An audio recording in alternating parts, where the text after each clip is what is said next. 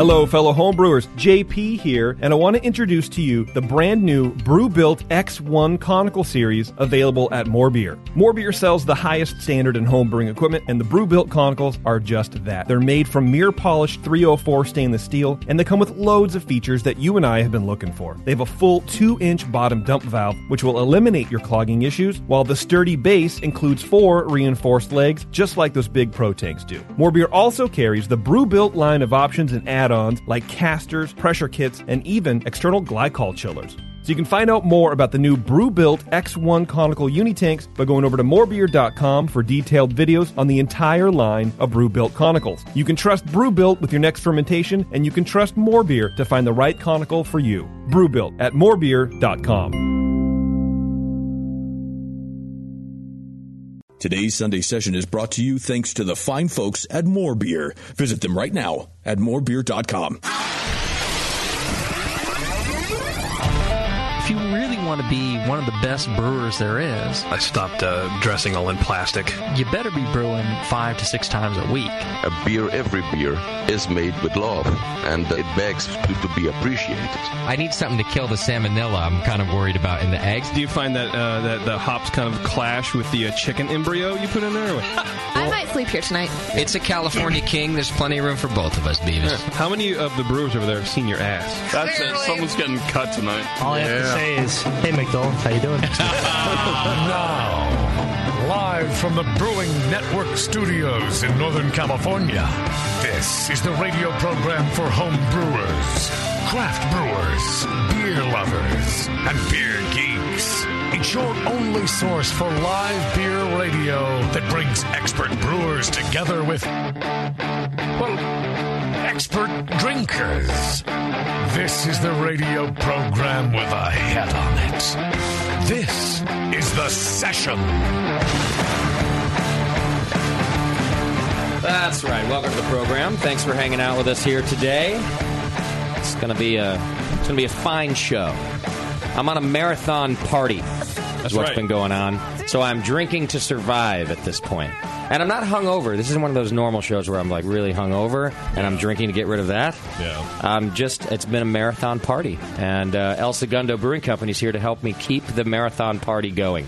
And that's what's happening on today's program. Drinking to survive sounds like a Michael McDonald song. So how long has this marathon been going? Since 15 years. Yeah. Well, that's the problem. I would like to think I'm fresh off of Burning Man, but I'm not. I'm several days off of Burning Man, but there's been no down. Yeah. So I went to Burning Man, with Doc, of course, and a couple of friends here from the Hop Grenade actually were out there with us too, and great time. I hadn't been back in like 3 years, and it was fun to be back. You were smiling a lot. Yeah, I had fun. I also remembered why I don't go and how I'm feeling right now as part of that. You'll forget about that soon. Yeah. The cool thing about this year is there's now our group and apparently a bunch of other Burning Man people go to Reno afterward. You don't go home now. Because going home sucks. It's like you're lonely and your brain isn't really functioning well. So I heard about this Reno thing where you sit by a pool for a couple days, and I thought, well, now that sounds good. That sounds like a recharge. Yes. It's just an extension of the party. You're just clean. You're just not dirty. Yeah. And by the way, most people got clean by jumping in the pool. Which that was they took that kind of milky, didn't it? Yeah, like a milky brown hue. Which is always funny coming from a festival where you're supposed to like embrace, communal living and the earth and whatever, and then you go and fuck someone's pool up. It was a communal pool, I guess, at that point. Yeah. So you go there, and I'm thinking, a couple days I'll do nothing but rest and sit by the pool, and that didn't happen. Oh no. Then I was home rest from resting. You have to rest from rest, and it's tough. Yeah, life's tough. So then I get home, and I forgot that I have the California Craft Beer Summit, which the El Segundo guys were just there. They're already in the studio with us. Please welcome Rob and Tom to the studio. Thanks for being here, guys. Hey. Hey, thanks for having us. So it was the first ever California Craft Beer Summit up in Sacramento. So I was home for about 14 hours and then headed up to Sacramento for a 2-day event there. But it was a good event, I felt like, for a first-year event. It was pretty well organized, right? A lot of good people there. Yeah, it was great. It's a very ambitious project, so we're looking forward to a lot of growth over the next couple of years for sure. You know what I found interesting, and I think will be a draw for people to go next year, is that there were tons of industry luminaries there. I mean, it's pretty much everybody. It was everybody. There were more industry everybody's than there were nobodies like me and like ticket holders and everybody else. So us nobodies need to come out in force next year because you're going to rub elbows with some really great people. For sure. I think that's going to be one of the big selling points on it. You know, we came out of it with some ideas, and we're looking forward to touching base with the California Craft Brewers Association and being like, hey, how can we be more involved? Good. You know, we're really involved with the LA Guild, and you know, I think the guilds coming together we can make a pretty awesome event up here. Good call. And it's not just about Northern California. It's a California Craft Beer Summit. It just happens to be up here in Sacramento, so I think getting more guilds involved would be great. For sure, yeah. And you know, I think the LA Guild will get really excited and behind it in years to come. Yeah. Yeah. How do you make money on an event like that when everyone is Vinny and everyone's comped? Yeah. If I had to guess, they probably just about broke even on year one. But yeah, everyone was Vinny. I mean, in fact, we've got some audio to play for you later. Tony McGee was there doing a talk, and we did some video of that. Greg Cook was the keynote speaker. You know, just on the heels of stepping down as CEO of Stone Brewing Company to move up to executive chair or something. He was making fun of the title himself. I don't know what it is. But all these just great people there. So maybe you just establish it as the luminary event to go to, and then you hope to make up for it next year? Yes. Well, it ends with a big beer festival with a lot of great beer. And 150 breweries. Yeah. It was, in fact, they thought that maybe it was the largest beer fest in terms of number of breweries ever put on in California. So that was pretty cool. And they did sell a lot of tickets to the beer fest part, but it still wasn't so crowded that you couldn't get a beer. There were only a couple lines. So our friends at the Rare Barrel had a line, of course. Of course. Were they all California breweries, all 150? Yeah. Wow. Only California. It'll stay the same. I mean, it's going to grow. You're going to see that thing be 200 and plus, I bet, in years to come. That'd be great. So it was a good time. So look out for it next year. And we've got some video coming to you. We recorded a couple of the presentations. And like I said, we've got some audio of Tony McGee tonight talking about the Heineken buyout of Lagunitas, which is on everybody's minds, of course. What? Ooh, I better go edit my news. Yeah. And what a week in news. No kidding. Really. It's a crazy time in beer. So that was a great time, and then the beer fest there, of course, Saturday, and then I was home again thinking like I had, this would be great, now I can just take Sunday off. Yeah. And then this asshole we know called JP had a bachelor party yesterday. That's right. So I had to go to that. And I tried hard not to go to it, actually. I'm sure you did. I tried hard not to go to it. I tried really hard. Yeah. My conscience wouldn't let me. Yeah, well, I appreciate that. It wasn't we didn't stay out too late. We drank a bunch of beer. And no, I mean, it's me. If it was Doc, it'd be a different thing. Right. You needed, pregame for a month. But I wouldn't even be here on today's show. Right. It was Doc's bachelor party. Right. No, I'm pretty... There won't be one. Yeah. I'm pretty grandpa about everything, so it was fine. It was good. I had a good time. We went to a knitting class, and... it was good, yeah. It was my favorite portion of it was managing prescriptions. And how to do that. Yeah. And I learned a lot. We all got a free pill box. Bingo got pretty crazy at the end, though. Yeah. It was the party favor at the end. We said we wouldn't talk about bingo. JP's bachelor party. It was. Yeah. It said, JP 2015 on the pill box. Which actually might be his death year. Yeah. Right. Doc, if I give you that pill box, can you put good things in it for me? Yeah. Off the record? To keep me alive for the next week is what I need. Oh, yeah, we can do that. All right, so we got a great show planned for you today. I will come out of this, like I said, drinking to survive. It's my motto. By the way, I would like to announce to all of the Hop Grenade and the Hop Grenade staff who works for him that Kevin, your general manager, cannot handle his liquor. He's such a rookie. Yeah. The kid has 4 beers and then has the worst hangover in the world. He's in bed for days. Really? He's fine the night of. I don't mean he can't handle it the night of. He's great. He's a good time. Yeah. But you look at him and you don't see him doing anything out of the ordinary. Like, we're not finishing off a bottle of tequila. There's nothing like that going on. Yeah. We're just out drinking some beer. Right. And the next day, he's a mess. Yeah, he's a shade of green. He did it at Firestone, you'll remember. At least that was some really heavy drinking. Yes. But up at the beer summit, we went out for like a normal night of drinking. Put him down for 2 days. Really? Mm-hmm. Wow. He blamed it on a lack of water. So, which is still a rookie move. This is a text conversation that Kevin and I had. Nice. Me at 12:21 p.m. Yeah. You okay, buddy? Because nobody had heard from him. His response was, "I feel awful." My response was a frowny face, and then he said, "I think I might be dying." Don't tell anybody. He had get 4 beers. He had badges that I needed and stuff. I got Tasty texting me that he's on his way, and I'm thinking, shit, I don't know that Kevin's ever going to show up. I'm going to have to send somebody to him. And wow, the roles were reversed a little bit. There was an event where you had to go looking for someone who had all the information. Yes. Yeah. So watch out for that Kevin. Yeah. Don't expect to see him the next day if you party with him on good old Four Loko hands. Yeah, I think that's what it is. It wasn't Four Loko. Right. And he just needs needs caffeine alcohol. Yeah, he runs on like 89, not 91. Yeah. All right. Too rich. So like I said, we'll have some California Craft Beer Summit video coming to you soon. I think we're going to put the whole presentation from Tony McGee up tomorrow. And then we've got a couple other things that we'll get to. We've got Greg Cook's keynote speech that we'll get to you and a couple other things too.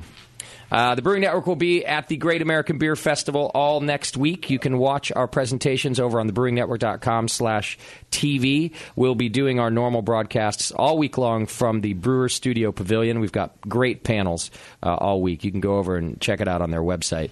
And then, of course, we'll be airing the awards ceremony on Saturday morning like we always do. So you brewers that are staying home or just want to show the family the awards, you can root for your favorites. Just go to thebrewingnetwork.com/TV, and we'll get a schedule up on the Brewing Network website so you can see what's happening when. You guys going to GABF this year, El Segundo? We'll have some people out there. We don't have a booth this year, but we'll have some representation on the floor. And did you enter the competition? We did. I think we put, 5 beers in? Okay. Yeah. Nice. All right. Looking forward to seeing you guys out there. All right, you can get Moscow's new designs, Hop Life gear, over at what? HopLifeStore.com. How's it going? Are people buying the shirts? Yeah, a couple of prints sold, a couple of shirts. Some Aussie listeners bought stuff. My brother kind of called me in a panic, like, God, how much does it cost to ship to Australia? Did we just lose our shirt on sending stuff? And I was like, nah, don't worry about it. You probably lost your profits, but oh, well. That's all right. Get it out there. All right, check it out at hoplifestore.com. Okay. You can support us by doing your Amazon shopping. Just hit the Amazon link on our homepage. It's right over there on the right side of the homepage. It's orange. It says Amazon, and then you do your shopping like normal, and we get a little piece of the action. We have a product of the week. Yeah, it's the Nino Percussion African-style rope-tuned Earth Series. It's a bongo drum, basically. Okay. Somebody bought it for $19.99, wow. And we got $1.50. All right. Justin, we're 2 weeks too late on that. Yeah. Yeah. It's God, carved from one solid piece of mahogany, hand-selected goat heads, and high-quality nylon ropes. Is this drum heads are made of goat? Justin, why don't you tell me your opinion on drum circles? There are not many things on this earth that you love that more. annoy me more than fucking drum circles. You hang out with a lot of people who hang out with a lot of people who play them. Hey, I know, and they're stupid. Bevo, please. They're just the most annoying. I mean, who gives a shit? Right. Like everybody can beat on something, the table, whatever. Yeah. They never sound good, and the people. If you go watch the drum circle, they're so into it. And you're like, really? Don't you have something else to do with your time? Go get a job. Every time I see a drum circle, that's what goes through my head is get a fucking job. Because none of those people work. They don't work. No. Well, you get donations for patchouli. And it's also, half of them are white kids with dreadlocks, which is also a stupid thing to do. Yes. Yep. I think the guy with the didgeridoo has a job. Oh, okay. He's the one guy with a... So they do it here in the park right here. Oftentimes I come into work. in the park. It ruins my day instantly. There was one today, and it consisted of an older gentleman, an African-American man, an old lady. Wow. Really? A really old lady, yeah. Well, why don't you explain where the old lady's from? I don't know where she's from. Exactly. She wasn't black. Peruvian American. Fair enough, Devo. And a white kid with dreadlocks. Of course there was. Were there skateboards laying around? Yeah. And it it starts was the old ladies. And it starts with 4 of them, and it's something about the sound and the smell of the patchouli attracts the rest like moths. They come from other cities, even. Kaisimbra? What are you, Cartman? Why does Cartman hate? Oh, he hates hippies. Hippies are okay. Just don't give them drums or anything. We need to give you them jobs. You need a drum. Oh no! Well, I mean, Burning Man is a big drum circle. No, not really. Drum It's a circle. Yeah. I did not hear one drum circle. It doesn't mean that they weren't there. Because it's all techno bullshit. Techno drums. Burning Man. So it's synth bongos. That's what it is. Well, enjoy your drum circle, and thanks for buying it through our link. You unemployable hippie bastard. How much was that thing? It was $20. We got $1.50. The whole thing's $20. $20. It's pretty good For a goat head. Hand-selected goat and heads some is what I mahogany. heard. Yep. I need that. I have a feeling hand selected. I'm going to bring it over to your house. I'm going to pull the next one off the pile and put it on. All right. Subscribe and join the BN Army just by hitting the donate button on our homepage. That's a great way to support us, too. And you get entered into the More Beer monthly donation giveaway. More Beer is the sponsor of this show and every session that we bring you. And they give away $100 every month to one of our lucky and loyal BN Army members. I do want to remind you to keep your PayPal address up to date there because, for example, this month, David Knecht, K-N-E-C-H-T, Necht, maybe. You won the More Beer donation giveaway, but your email is bouncing back, so we can't let you know. So please send us an email to bnarmy@thebrewingnetwork.com, and we'll get you your $100. But for the rest of you, that's how we send out our newsletter that you've signed up for, and all communication happens through that PayPal address. So make sure you keep it up to date. You can sign up to our newsletter with another address if you like, but if you win the More Beer donation giveaway, we need to know your PayPal stuff. So please go check it now. And David Knecht, give us an email, bnarmy@thebrewingnetwork.com, and we'll get you your $100 from More Beer. What if David Knecht never gets in touch with you? Does the $100 roll over to next month's and they get $200? No, I think we draw another name. Oh, is what we do. Boring. Yeah. I just got a Yahoo address for that, so you'll get somebody will be responding. Okay, thank you. Yeah, you will have to write in and verify your old address, David, so we make sure the right David is getting your $100. So, all right, get all these updates and more over on Twitter and the other thing, Facebook. Send your show ideas to Scott the Jew. That's Scott@thebrewingnetwork.com, and send feedback to feedback@thebrewingnetwork.com. Do we have a Twitter game this week, JP? Yes, we do. All right, Twitter game is brought to you by the folks at the Labruski Cruise, which is an all-beer cruise happening the first week of March. We're going to be there. We just saw some of the lovely ladies promoting the Labruski Cruise at the Craft Beer Summit. They were nice people. I hope they go on the boat. Great personalities. Really nice people. So we'll be on the cruise, and we hope you can, too. Go to LabruskiCruise.com. Real easy. Every Twitter winner is entered for a chance to win a cabin between now and I think October or so. We'll be or December. I don't know what the hell we're doing. The cabin is in Yosemite, and it's for... It's not with us. Now, just keep playing the Twitter game. If you win, you're entered for a chance to win the cabin. So, all right, what's our Twitter game? Well, since there's a lot of lovely people that listen to the shows, and everyone likes to chime in with what we do with our lives and how we do shit wrong, what we could be doing right, and whatever. And since I am getting married this weekend, I feel like it's only appropriate to ask the very, very smart people who listen to this program what I could do to improve my life in marriages. In marriages, plural. In being marriaged. In being married. Right. So I want our listeners to give us, to give me some. You want some marital advice. I want marital advice, and also, if you want to, donate, it's jasontarrant.com. But I'm just saying. Otherwise, that's the Twitter game. So let me know, Brewing Network. I forgot you're getting married this weekend. Me too. Yeah. Too bad I got plans already. Yeah. Well, Waterworld, it's the last weekend. So they're closing. It's 2 for 1s. Are you having a drum circle? Fuck yeah. Oh, God. I'm out. No, you're emceeing it. It's gonna be a drum battle off. It's like a square dance battle off. Did you get a lot of good beer for the wedding? I always assumed that your wedding would have, that wouldn't happen. But that was my first assumption. My second assumption was that it would have great beer. Yes, I have Coors. You banquet? Bunch of hams. Yeah. Good. No, so I did a beer with a rare barrel. So it's a dry hopped apricot beer, golden sour. It's going to be amazing, I'm sure. Okay. So I'll have that. I just picked up some Faction Pills, some Faction 2-hop. Nice. Pale Ale. I got some shitty flat tail beers. Not shitty, but like their 6 a.m. stout. I know he's listening, so fuck that guy.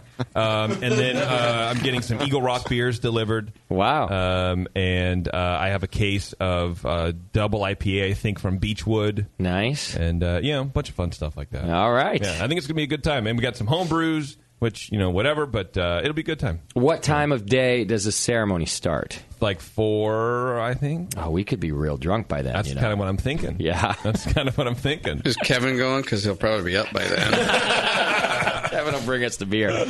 That's another event that we haven't been on the air since the Flat Tail anniversary party here at the Grenade. That was another shit show in a long line of shit shows the last couple of weeks. It was a little bit of a shit show. I think most of the shit show happened at your house after the party. Yeah, without me. You were out of town, and I think half the staff here went and threw a party at your they place. went and had a pool party. Yeah. Sorry. Yeah, it's all right. Nice.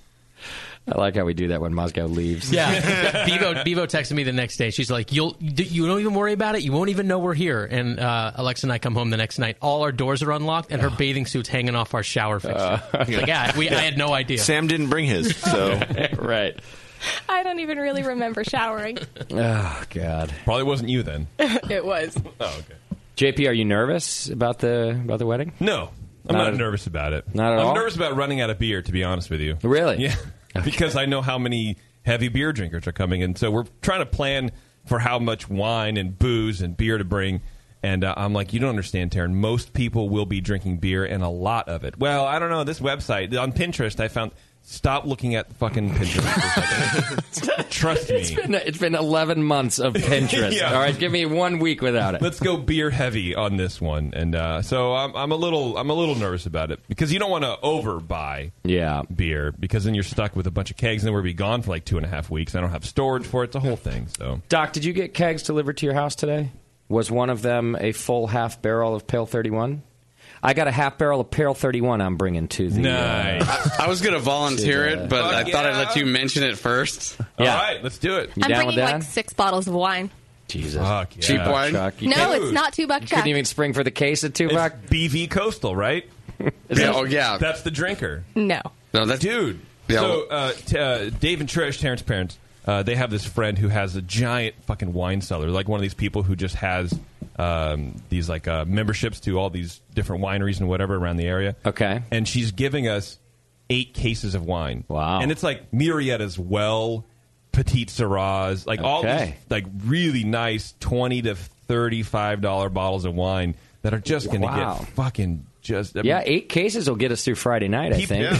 People with slammed palates are going to be like drinking a $30 bottle of wine, and I have no I'm idea. just going to be carrying a bottle around, holding it up. We got really lucky. It's going to be an amazing time, and All right, it's going to be fun. I'm excited.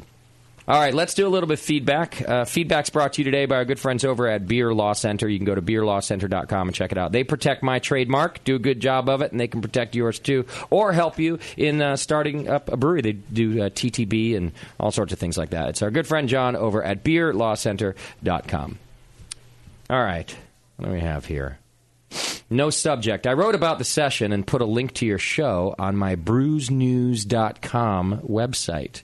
And that's Brews News with Z's. All right? You have to. But I'm an idiot, and I forgot to tell you about it. I put up a new post yesterday, so now you have to scroll down, and it's next to the part about ale industries to see it. Obviously, it's not a serious beer news website, but when I only wrote about beer, nobody read it. So I started throwing in old stories and references to Bay Area bands, and now I get hundreds of views instead of a dozen. I've been a private in your Army for the past 6 or 7 years, so thanks and love the show from Aaron. All right, well, thanks for the mention. I did go take a look at it. Did you look at it, JP? I did look at it, and it's full of... I feel like this kid is as old as I am, and we probably went to the same fucking high school, because he's like referencing bands like Your Mother who were like huge in the Pleasanton high school scene, and I don't know all this. I was like, wow, this is my life. It's very meta. Very weird right now. Okay. But yeah, it was cool, and I put a link in there. I don't know if you were refreshed or not, but to the actual thing where he mentions us about the ale industry show, and it was real cool. Yeah. All right. Well, thanks for the write up. I appreciate it. Man, I still got weird things coming out of my nose from the playa. Once they go in, they got to go out. You know what I mean? I know, but it's been a long time. I would think I'd be done by now, but nah. God damn it! Your sinuses are huge. I've noticed that about you. Yeah. All right. Let's see. Christopher writes in a formal apology. He says. Hello, Brewing Network. My name is Chris. However, you wouldn't know that because when I called in for Drunk of the Week a couple weeks ago, I identified myself as Quirk Zoo. Justin...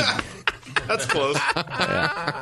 Justin grumbled a little bit that people don't use their real names. And at first I brushed it off, but upon further reflection, I think he's right. When we are leaving drunken messages on an answering machine, or when we're interacting in an online forum about homebrewing, we should be using our real names. So for that reason, I would like to submit a formal apology for not using my real name. I hope that Moscow, Bevo, Tasty, Doc, Beardy, Push, Eject, and everyone else at BN can find it in their heart to forgive me. Sincerely, Christopher Thomas Quirk Nelson. Hey, this is Quirk Zoo from... Yeah, he says, P.S. Yes, Quirk is part of my legal name. Well, that's interesting. Yeah, what is he, Terrence's kid? Yeah. Terrence should name all of our kids. I think he should. No. Excitement Petros. That's going to be your baby's name. Oh, that'd be great. All right, question mark is the subject line here. This is a weird one. Yes, Clayton... It starts written like a transcript. So, idiot number 1, have you heard of the Brewing Network? Idiot number 2, no, is that one of those new indie podcasts? And that was the whole email. But then he sent a second follow-up email. Yes. Why am I so dumb? Example, at Trader Joe's, I saw a new design on the Mission Street beer line, so I bought an IPA. I know that if it was the old package design, I would have bought the Mission Street. I knew it at the time and still bought it. I don't know. I love the beer, but what the heck? What the fuck is he talking about? I think he doesn't like that. I think he knows that he hates the beer, but it has new branding. Mm-hmm. So he was a victim of consumerism. I see. And he chose to buy the beer even though he knows he does not like it. So I noticed that they changed the Mission Street packaging too, and it made me wonder if Firestone isn't making it anymore. They're not. They're not. Oh, really? So I'm glad you answered it because my next thing was going to be, because maybe I'm an idiot, bought it anyway, tasted it. And it was worse. And it was worse. It wasn't good anymore. That was one of the best buys in the market. Yes. I mean, when it was, Trader Joe's, they buy in bulk, so sometimes it would get old and you'd find it oxidized and not that great, but sometimes you'd buy, and it was like, what is it, like $4.99 or $3.99 a six-pack? Like, for, by the way, a gold medal winning pale ale. Yeah. I mean, that's the one, and they put that one in and win at GABF all the time. I'm pretty sure that the way it went was the first year, and I forget which order it was, but let's just say Mission Street won gold and Pale 31 won silver. And the following year, they just reversed the two positions. I'm pretty sure that's what happened. Well, so this is going to really impact their medal count every year. Yeah. So, do you know why they're not making it anymore? Is it just? I think it's just a capacity thing, and they're putting their focuses on other stuff. And Duvel told them not to. It's the first sign of Duvel. This happened a while ago because it happened in L.A. a long while, but we don't even get Mission Street in Trader Joe's anymore in LA. Oh, you don't? Okay. No. There's a few other stuff, and I'm not sure I'm supposed to know who brews that. But anyway, it's Golden Road. Oh, got it. Thank you. I mean, I really like it. Off the record. Off the record. It's Golden Road. We're not even lying. Heard it her, folks. I went grocery shopping yesterday, and I was kind of excited because Mission was at Safeway, and I was like, that's really weird. Oh, it's at Safeway, too. And really? I bought it. No. You saw that. That's Mission Brewery. Oh, yeah, that's okay. different. Yeah, that's can. Yeah. No, it wasn't a can. It was a bottle. Oh. They bottle. Yeah, they do. That's a different thing. Oh. Yeah. Well, Shipwreck can is also one of the greatest deals in the market. It's like $9.99, and I had a buyer be like, it's essentially a 6-pack in one can if you count the alcohol, the high alcohol levels, and that's how he sells it to people going out the door. I was like, that's just irresponsible. It is. I'll take 2. Don't give any to Kevin. No. All right, so I don't know why. That was from Clayton, sent from Bevo's mom's Windows phone, he says. All right, this one's titled Lunch Meat? Really? Hey, asshats and Bevo, I just heard you're thinking about bringing back lunch meat. Really? Hey, don't get me wrong. You guys are pretty funny, usually, except JP. No. But come on. Justin's got a corporate image to maintain now.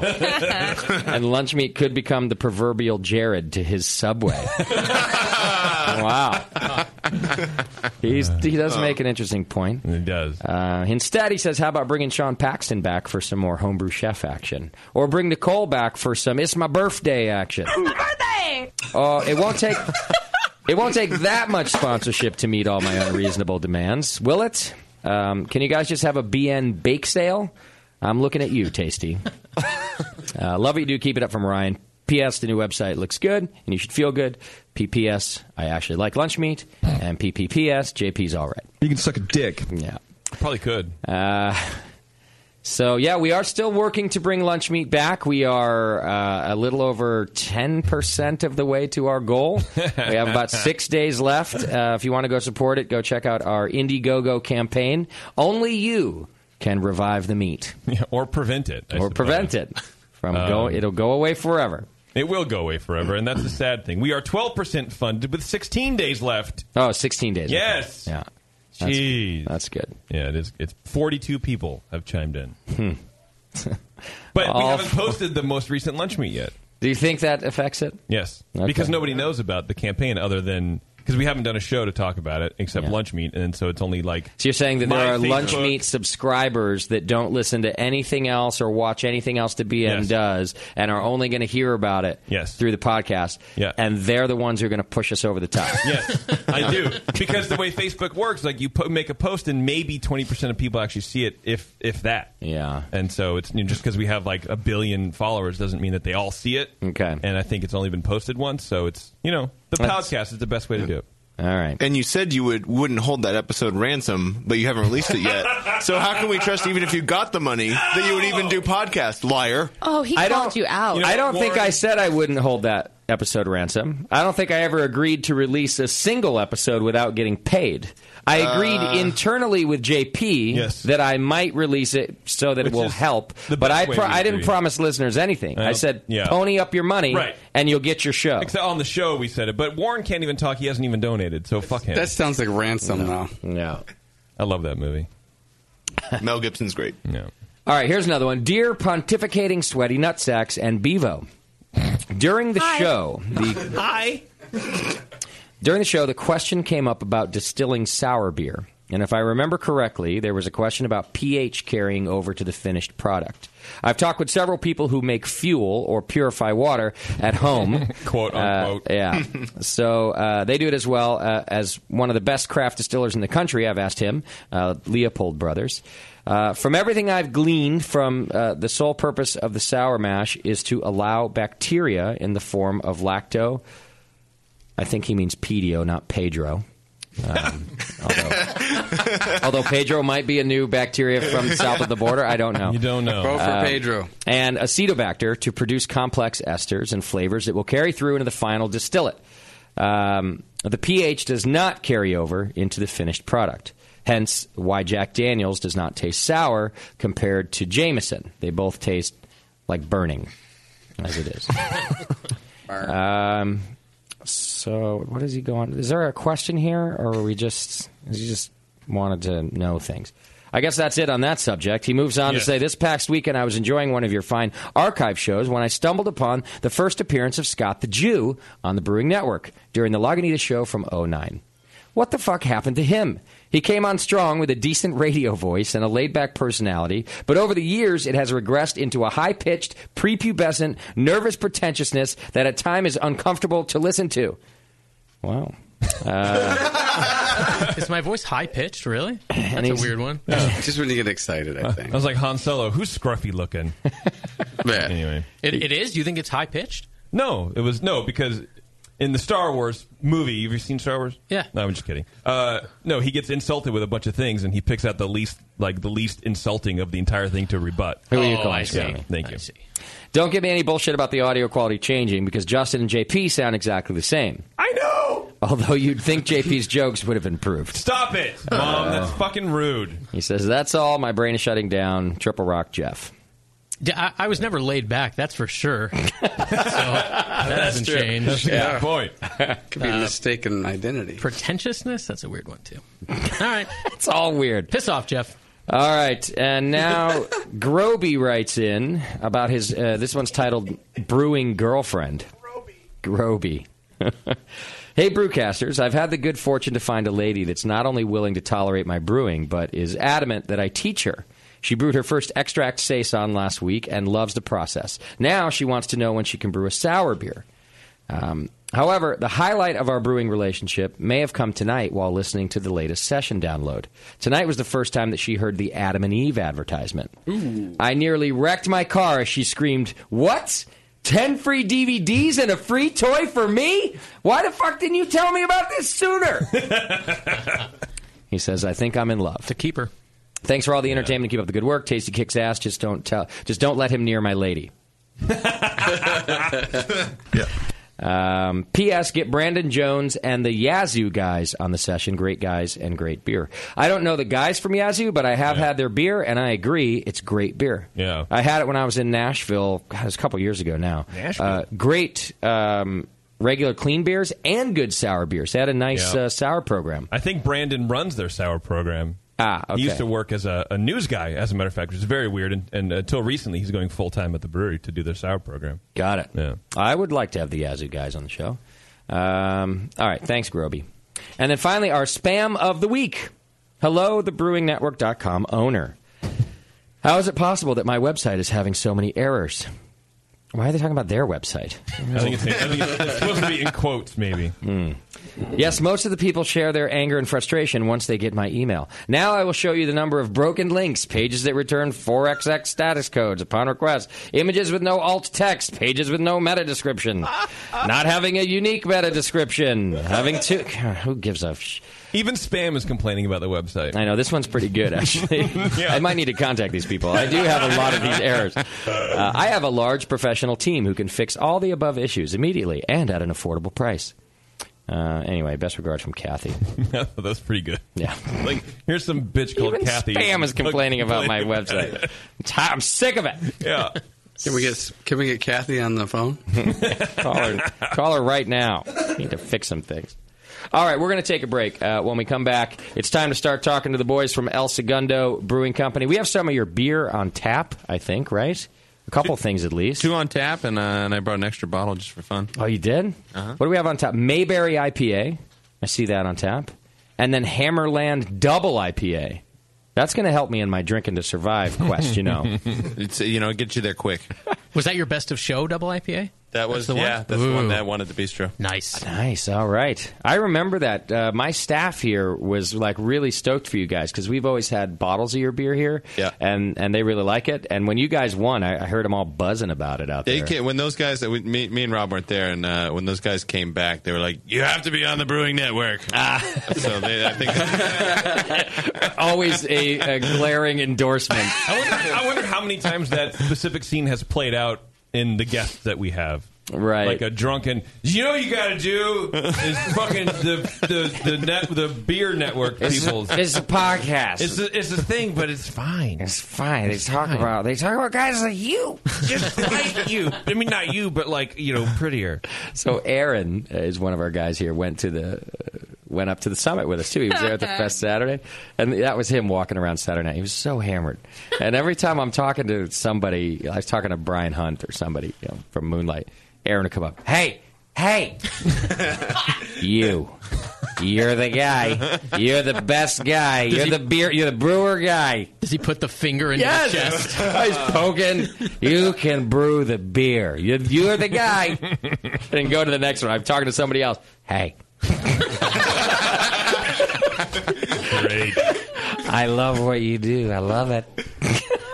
We went to dinner after the fest, and he was sitting next to Kevin asleep, slunched over at the restaurant. Dude, I got to take this whole staff on like a training mission. I mean, I got to fix these guys up. You got to know how to get through a fest and wake up the next day to go to another fest. Right. You just bring him to GABF and make him go the whole time. That's it, right? Wednesday to Sunday in Denver. If you can survive that, you can survive almost anything. I think you're right. I don't know that they could survive it at this point. No. Their livers are still young and nubile. You just go into their room with like an air horn. Soft and squishy. They don't have enough calluses on them yet. Livers. All right, well, at the break, I'm going to go out and I think I'm going to go. I'm not going to go for the Hammerland first. I'm going to start with the Mayberry. And what's the beer that you brought to share with us here? I've got a bottle of Hop Tanker, which is another one of our double IPAs, a 9%er with Nelson Sauvin and Citra. This is my show, baby. Yeah. Get ready. Yeah. I'm not driving home tonight. You got to stop emailing people ahead of time with your requests because then it's just all one-sided beer selection. I'm sorry we don't make fizzy water. All right, a quick break. We're going to get us some beers. We're going to come back and talk to the El Segundo Brewing dudes. We'll learn all about how they got started and the beer. Hang in there. It's The Session.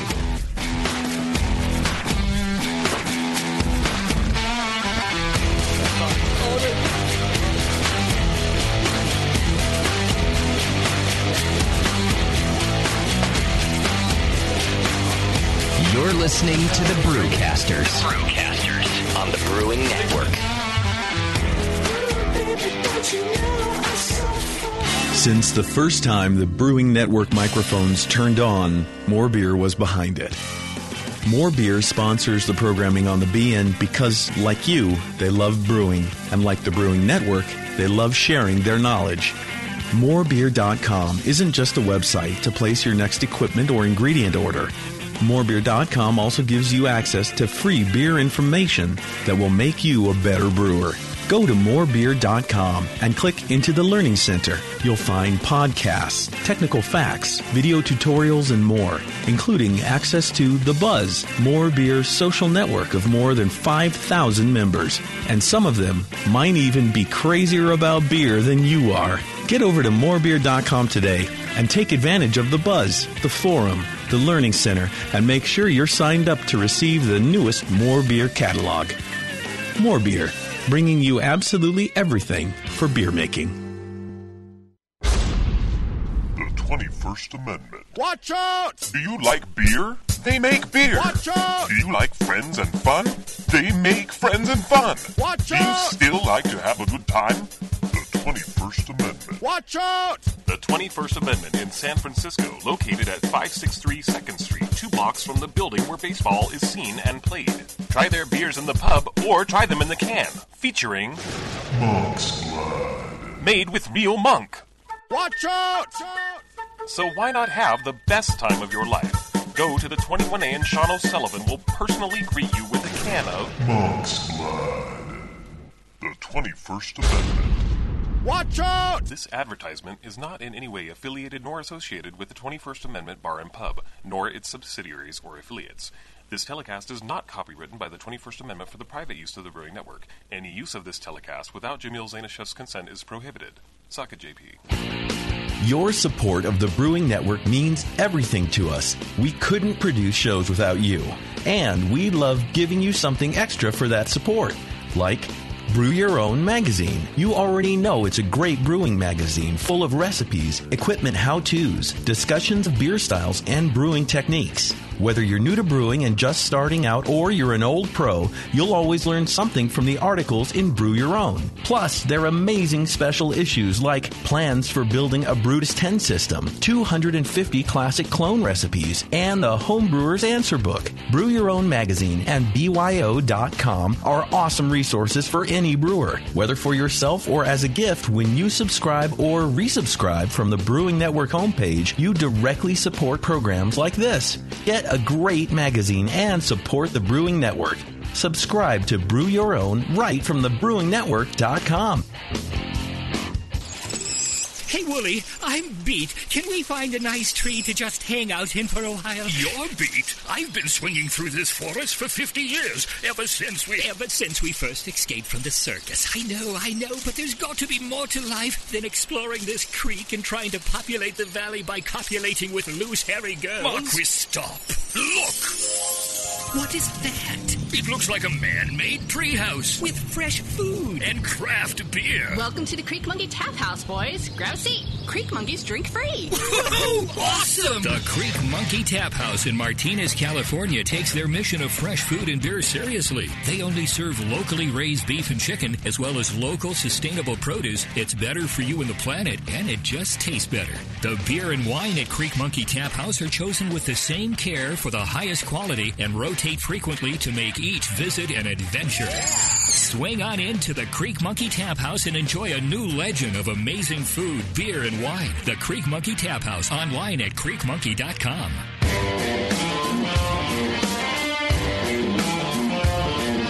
Brewcasters are back. 888-401 beer. Whatever.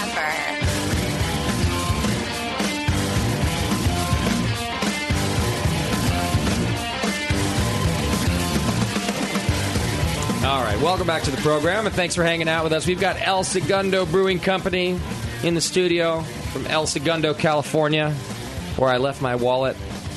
Never heard that one. It's always coming. Every time. Every fucking time. Every time. One of you grew up there, was like born and raised there, right? That was me. Is that you?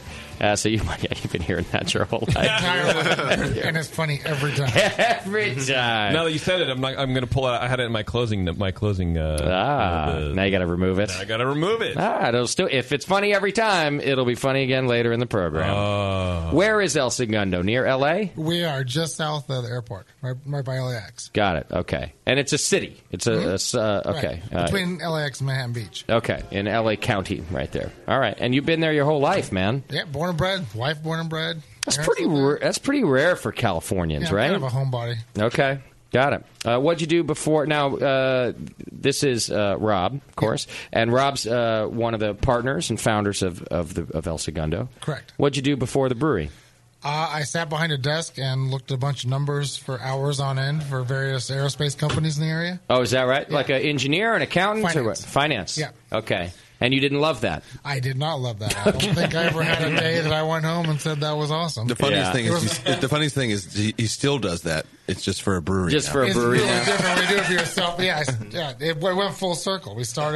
I bailed that business because I didn't like it very much. I was never happy. And going, I'm making beer and doing deliveries and doing the day-to-day stuff. And 4 years later, I'm back to doing schedules and spreadsheets again. It's pretty wild.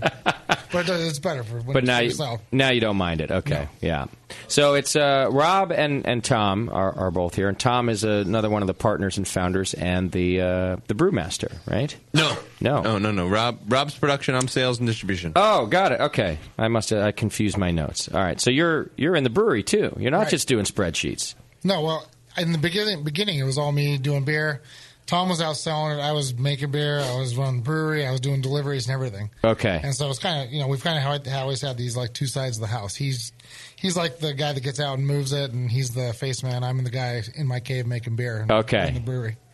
You were a home brewer before, I assume. I was home brewing for like 9 years before we did it. Okay. So while you were in the aerospace industry, you picked up the beer hobby. That's right. Just kind of fell backwards into a homebrew kit from one of my buddies and went and made beer and, usual thing. I thought it was great. It was probably terrible. And then, got that bug and, fast forward 9 years and a whole bunch of things lined up and ended up leaving the company and doing this. Were you able to sort of cash out a retirement or something? Yeah, Did you put it all on the line for this thing? Oh, yeah, absolutely. It was a whole bunch of things that kind of lined up. I was fortunate enough to get accepted to the Davis program. Okay. I had actually got to know Tom before that. He was the GM at Library Ale House, which is one of my favorite places. That's Santa Monica, right? Yes. Yeah, I think I've been there. Right, so we got that connection there, and then some people interested in backing us financially, and okay, and then there was a layoff at Northrop, and I went ahead and volunteered for it rather than letting them lay off a couple of my people, and walked out the door with a check. Wow. Yeah, just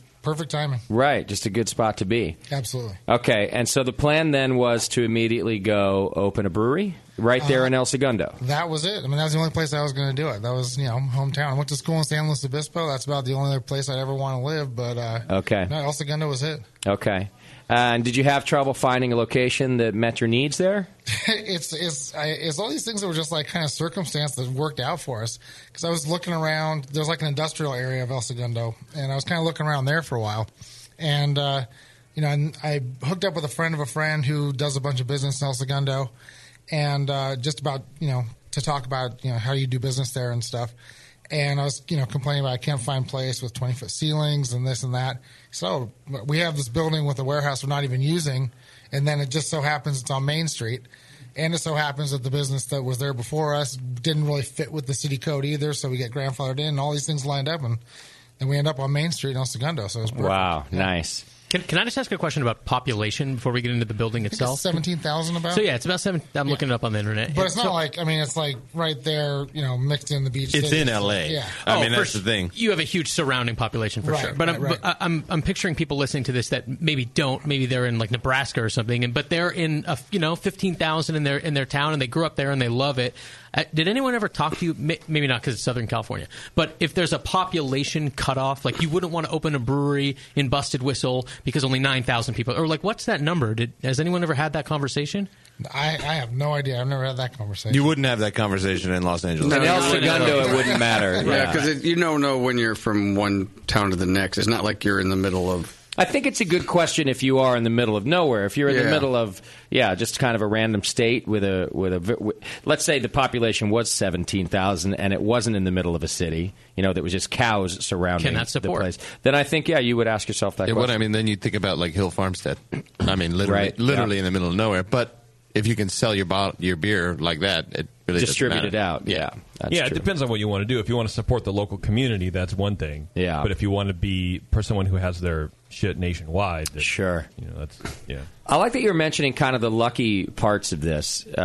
We're going to put up this video, I think, tomorrow of Tony McGee at the summit. Did you guys listen in on that at all yesterday? I didn't see it. So he spent most of the time, he didn't mention Heineken until somebody asked him at the end, right? He spent most of the time talking about building the Chicago brewery and the interesting things that happened during that process. But my favorite part of what he was saying is that luck and just that kind of magic that comes with luck and being in the right place is not just like an esoteric thing. It's material. It's the first time I've ever heard somebody say when you're planning your business, luck is material. It's part of the process. And you should open yourself up to that, and you should plan for it. And I'd never heard anybody put it that way, right? We all just go, oh, God damn it, I'm so glad that I got lucky. But we all get lucky in some way like that. Yeah, I think that all those things I talked about before, that was all luck that just kind of all came together at the same time. But then also, like, just the timing of the whole thing, too.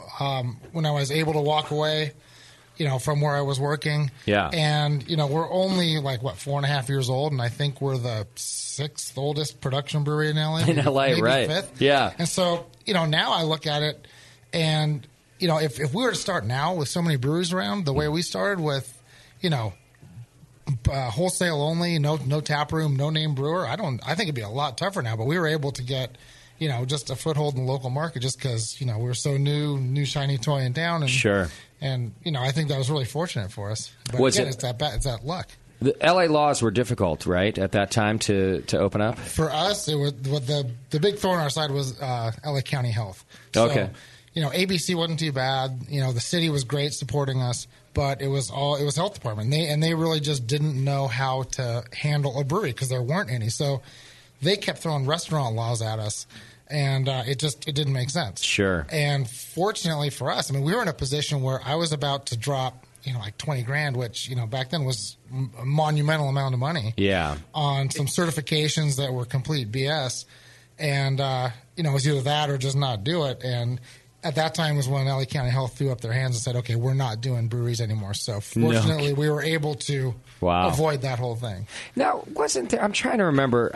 I grew up some of my youth in the L.A. area. I thought I remembered some big breweries. Like, wasn't there always a Miller plant down in L.A.? Big ones, yeah. So how do they not know how to deal with a brewery? I don't get it. You know what I mean? Like, I've heard this story before. I'm not calling you a liar. I just don't understand why they didn't know what to do. But there's only 2. But they would never go there either. And they were built in the 70s, I guess. So maybe... Yeah, they never go there anyway. Yeah. Everyone who pushed that through is long retired. It's long, yeah. I guess they you're right. should just check with Portland and see how they do it. They do like 2 a day or whatever. Yeah, it's not like there's no one you can call, right? It's not like you're an island of information. Let's figure this out. But they just check their little boxes. They come in, they got their sheet, and it's like... not on the form, sir. And it's different, too, when you tell, Miller Coors to go drop, $20,000 on something than when you tell El and they're like, all right. It's not open to go drop $20,000 grand. Here's a couple grand for your pocket. Good point. Good point. All my help came from like calling Joel down at Strand or Jeremy at Eagle Rock, and that was about it. Those are the only guys I had to bounce questions on. Oh, I love Eagle Rock people. So you guys are on Main Street. That means you have a tap room that's pretty lively? Yeah. And we just opened a new space out in the back, which is awesome because when we first opened, our tap room was, about 200 square Probably feet? smaller than the room we're in right now. About this big. And you put about 40 dudes in there drinking beer. It really gets a little steamy. Yeah. It's like our old studios, man. We know. Disgusting. Yeah. But, we just opened up. We probably got about 1,200 square feet, 1,500 square feet. We got a big ass fan. We got a big walk-in. we're gonna go. We got a fan now. Got a window. Well, the big ass fan. Sorry, the big ass fan. Okay. The actual I see. It's like a whole bucket list thing for us. I was like, the first time I ever saw one of those, I was like, I'm gonna buy a big ass fan one day. You guys are rich, man. Yeah. Rob's like, not before we get another fermenter. Yeah, exactly. So you opened as a production brewery. Mm-hmm. You're still a production brewery. Right. But with, at that time, no tasting room when you opened, or just a tiny one? It took us, 6 months or so to get tasting room Not open? quite. I think like 4, yeah. And that was the health thing, because health wouldn't give us a rating because I forget what we needed, but they wouldn't give us a rating, and we needed a rating, and then they were like, we don't care, and so then we just said okay, then we opened, and then we were just pouring beer. And that's pretty difficult to not open with a tasting room. I recently heard that a production brewery like yourself, especially in the beginning, could make up to 70% of their revenue just selling out of a tasting room. Dude, I had no idea. I thought tasting room was going to be me hanging out with a couple of my buddies drinking beer. That is a much more important part of the business. Yeah, most people now they build them up before they even order the brew equipment. They want to be able to. In hindsight, I had no idea what I was doing. I'm the first guy to admit that. So. I remember Jamil talking about this from Heretic, and I always thought he had picked a great location for his brewery in terms of being a production brewery, but I thought the same thing about a tasting room out there. I thought, well, who the fuck's going to go to that? And boy, was I wrong. I mean, the moment he opened a tasting room, he was busy. He has done nothing but expand his hours now. People are totally willing to drive. It's incredible. I watch our sales all the time in tap room, and we average about 2/3 new credit card swipes. So that's not the same people from El Segundo coming all the time. That's people coming from somewhere else. So 2/3 all the time in tap room. So you're saving my information? You're working with the NSA? What's going on? What's going on here right now? I need to know. We manage a business. Well, the beers I've had of yours are all really good, so you're probably getting some new customers, I'm thinking. I think we're getting people from all over. Nice. All over, yeah. I think we're starting to get a little bit of national attention. We're getting people looking for the beers and trading them out and send them all over the place, and so that's always good. And being right there by LAX too. I think we see people coming through. Oh yeah, it's a stop on the way. Yeah, it's pretty bizarre when you start seeing your beer getting reviewed in Pittsburgh or something. Oh yeah, what kind of shit was that in? How the hell did it get there? Just like Henry at Monkish has the sign, no MSG, no IPA. Do you guys have a sign up that says, no, you didn't leave your wallet here? Good idea. And don't make the joke. Yeah, go fuck off. No wallet jokes. Yeah, if we were smart. So the beer that we've gotten from you mostly has been in bottles as well. Did you initially invest in a bottling line, or? No, we're still with mobile bottling guy. You are? Okay. Yeah. So what a brilliant concept that is. It made life easy, and that was just one of those things, big ticket item that, wasn't affordable early on, but allowed us to get into bottles early. So it's also a little terrifying because you're like, look at this giant, really expensive machine, and I have no idea how to use it at all. Right. It shows up, and you just got to trust that he knows what the hell he's doing. Well, right? There's a big barrier using. Bottling is where you really screw your beer up. Honestly, yeah. It's really easy, and with those Mahines, it's just kind of the way it is. Sure. Is that what he has? That's what the mobile line is? I don't know if he's got a nice lineup up in Seattle, right? Is that a Prospero, like a big old Prospero? I don't know if it's a wow. Yeah, built into the back of a truck. Or a Krone, maybe. Right. He's built in the back of a semi, and he just rolls up, and then they run a hose out into the truck, and brilliant. Off they go. But LA is still such a small market for him that he's not going to invest in a $1 million line. Exactly. Yeah. You guys I think we're his biggest customer in LA. Yeah. And we can't afford $1 million line. You can't. You're using the same bottler as Noble Ale Works, yeah? Yes. Yeah. Us, Noble, Beechwood. And, the way I look at it, Julian down at Beechwood, that guy, Oh, he's forget about it. Pretty damn meticulous, I guess you could say. So if it's good enough for Julian, I know it's going to take it as good Beechwood's enough. IPAs sell out in about 14 minutes, I think. Yeah. So, it's Now, the Noble guys, those are guys that are fucking dummies. Yeah. You always bottle after Beechwood, not Noble. In the schedule. Yeah. Whatever they're doing, don't. Right. Start trashing Evan now. He would love it. Oh, he would totally love it. Do you guys know a few weeks ago? Has there ever been a problem with bottles where the mobile bottler had to take responsibility and eat a bunch of cost? I mean, he sounds like he kicks ass, but do you know if that's ever happened? No. Well, probably not so much with us, really. No, not so much in terms of eating cost. I mean, we do ask a lot of quality related questions and address issues like that come up with that kind of stuff. The whole thing with the bottling line, it's been invaluable in learning kind of what we want to do and what we want to be when we grow up, and kind of learning what we're getting from this thing. And then when we start looking at DO in the tank, then DO after bottling, and kind of learning lessons on how that's really working. It's kind of helping us formulate how we're going to go forward. That's the big thing is DO and we do all hoppy beer. I mean, we make a pale ale, we make 2 full-time IPAs, we make 3 full-time double IPAs, and we really focus on freshness. And these beers, they get past like 6 weeks. Yeah. And they really start fading. And if we could get the DO levels down to, sub... That's the dissolved oxygen for correct. Our listeners? Yeah, dissolved oxygen. And that really beats up hop character really fast. I mean, really fast. Just kills shelf life. Yeah. And especially if you store it warm. I mean, that really just... So you've had the Maheen tested, what you're getting? Well, the Maheen's only rated to 150 parts per billion, which is, it doesn't sound like a lot, but I mean, you need it like sub 25. You need under 20. Yeah, under 20, and it's like, so sometimes you get like 70, okay, and then sometimes you get like 225, and that's really crappy, and so that's there's variability, and we see it in our beer all the time. I mean, there's sometimes when we know that it's just not holding up well. But then, for example, I was just up at a place up in Lake Arrowhead down in Southern Cal a few weeks ago, and I found 5-month-old 2.5 left, which was one of our double IPAs,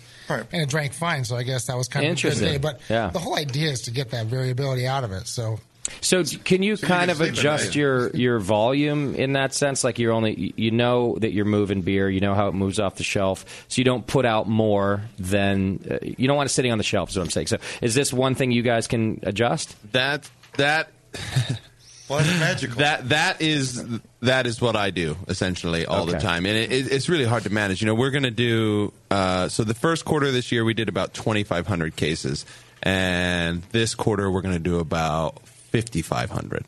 So, wow. and that's what the really focusing on how to keep shelves fresh and full, and at the same time. And I can't really even do business with the larger chains because they don't even want to deal with me because I'm like, you can have like 19 days of stock. That's it. And they're like, what?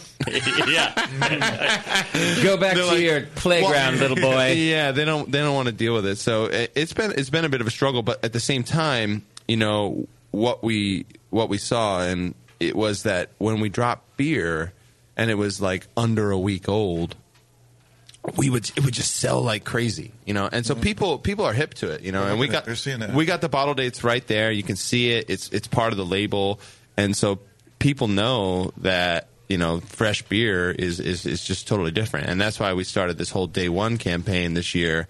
And we've done 5 now where we bottle and deliver the same day.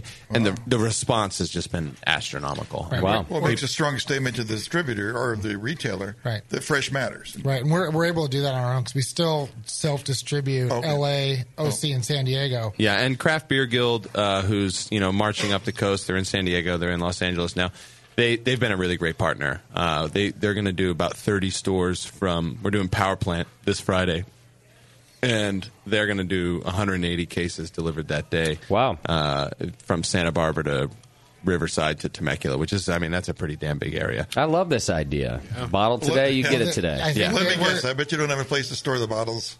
Anyway, or do you? No, we do. We got cold storage. Okay. We just want to get it out. I thought it was more of it was problem solving, creative marketing. That's been true in the past for sure. It really came out of us talking to our really good retail partners, and then being like, man, I'll tell you what, like I'll buy half of it myself. Well, they would sell 3 cases over a weekend when it was super fresh, and so we just said to one of my sales guys said, what if we delivered it the same day? And we were like, I mean, it's kind of crazy, but let's try it. And we did this small little promotion with like 2 accounts where we delivered Hop Tanker the same day. Yeah. And people were waiting. It was like the Tuesday. It was like Tuesday afternoon, and people were waiting outside the bottle shop at like noon, wondering when the truck was going to get there. And we're getting and we're like, I don't know.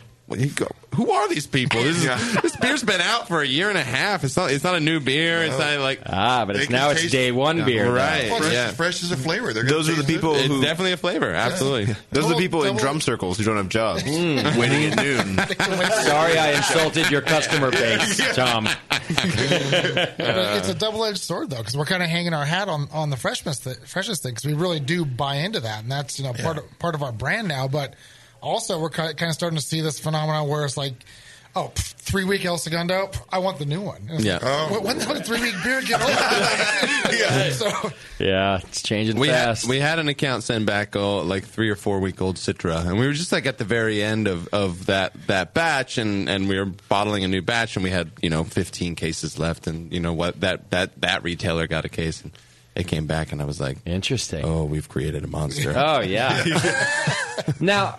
I would hope that they tasted it first, or they're just looking at a date and saying, no, not fresh enough. What we've done is we always are announcing our next bottling dates, and we're trying to run so that we run out in about 2 weeks. Okay. So we're out of beer in 2 weeks.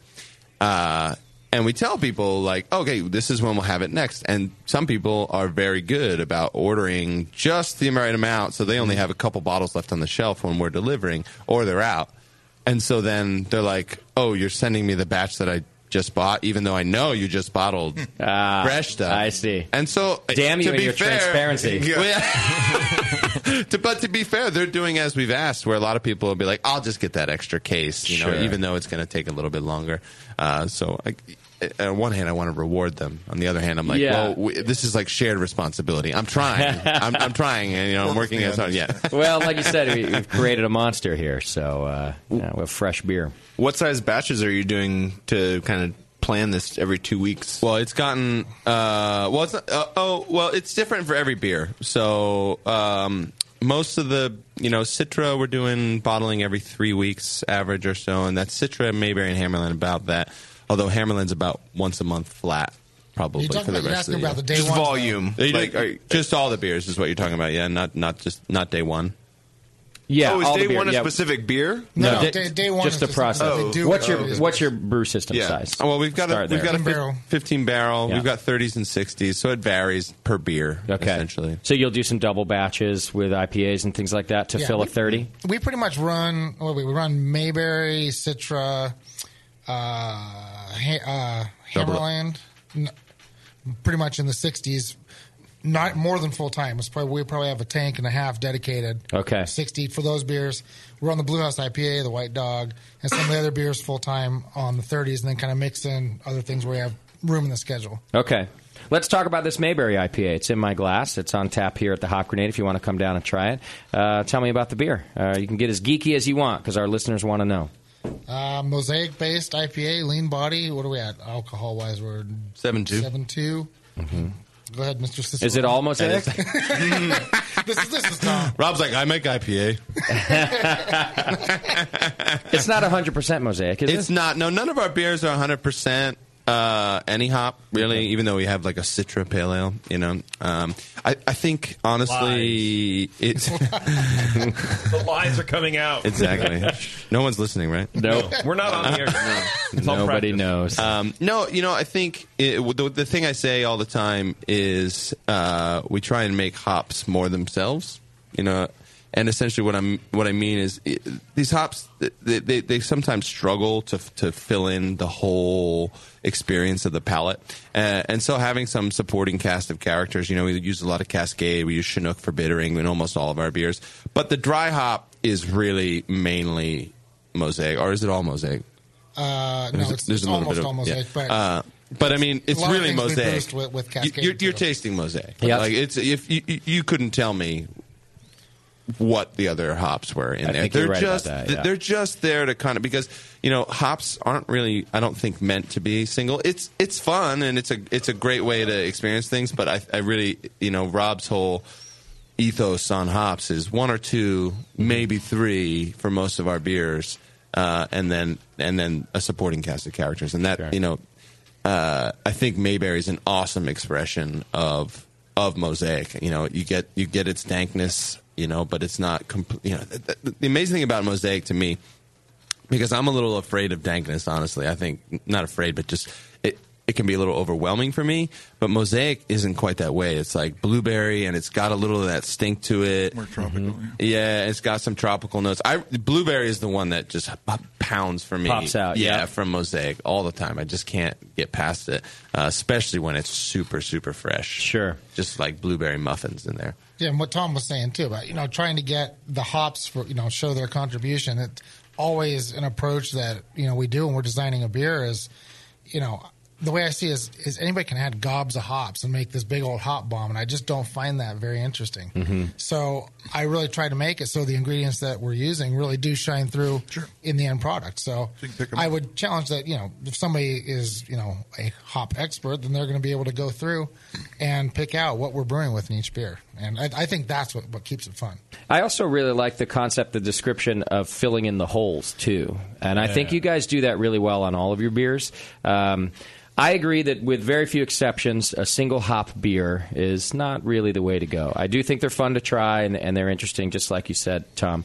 But they leave, I guess, holes, like you're saying. It's this great description where the experience isn't very rounded, and there's a bunch of my palate. It just feels like it's missing something. It has sharp edges or just some missing points. Right. I do think that you guys, whatever you're doing to blend the 2 or 3 to fill in the rest of it, you're really good at it. We take a lot of care trying to find what hops are going to play together well. Mm-hmm. And, I think usually we're pretty successful. It doesn't always work. Like I think about, Kapow, we did a Racal-based IPA last year, and the first batch came out great, and then we thought, we would get smart and fill in this and this and that, and batch 2 just and it ruined wasn't as good. So interesting. Usually works, just not always. Do you have some? You mentioned Cascade and Chinook, and I saw Tasty shaking his head for that too.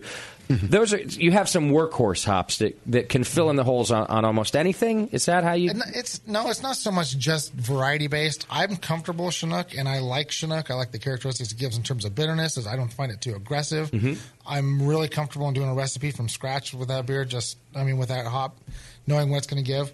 And also, I think in some cases it also supplements really well as a dry hop, as a supporting cast sometimes. And then same thing with Cascade. Cascade I use more kind of to fill the gaps, like Tom was saying, but also because we're Southern California beer, Cascade. Yeah, there should be some of that character. And I use agree. That Have you guys heard? Have you ever heard of Sierra Nevada? Exactly. Or Cascade. We have been working on a Hop Grenade IPA. We talked about in the show a little while back. We're going to brew kind of a one-off beer with Heretic, actually. And for us, it was a no-brainer to look at the C hops. And, of course, we'll pick some others that are interesting, too. But, I find that maybe a lot of new breweries are going, well, no, it has to be Citra, and it has to be Mosaic, and it has to be this, and it has to be that. And we forget about how amazing the C hops are. You can still use, like you guys are doing, Mosaic, right? But let's fill in the blanks or have a little baseline with some Cascade, some Centennial. Right, Tasty? Like, we went right to those without a blink of an eye. Like, oh, they're not cool enough. Yeah, we didn't even think about that. No, Centennial is our showcase hop in the beer we're making. There you go. Yeah, we make one. We make one that's Amarillo Centennial that we just put out in July. And excellent. It's one of my favorites we make, but to be fair, it's not the market's favorite beer. Okay, it's not cool enough. It's not, and it's slightly understated. It's not like so crushing out of the glass and like really in your face. But it's like it's super pleasant. Sure. And it's a little piney and it's a little lemony and it's drinkable is what you're saying. Yeah. My favorite hops are the in hops. You heard of the in hops? The N hops, no. Yeah. The no hops, the none hops, the knock it off hops. I think you mean the L hops. You just want the less hops. You don't want no hops. You want less Yeah. hops. What about the base malt of this beer, the malt profile in general? The Do Mayberry? we put malt in this Mayberry, beer? yeah. Is there malt in there? There's malt, no, water and hops. No, Pretty that's simple, right? A lot of our IPAs are really simple. Grain Bill, it's almost all 2-row.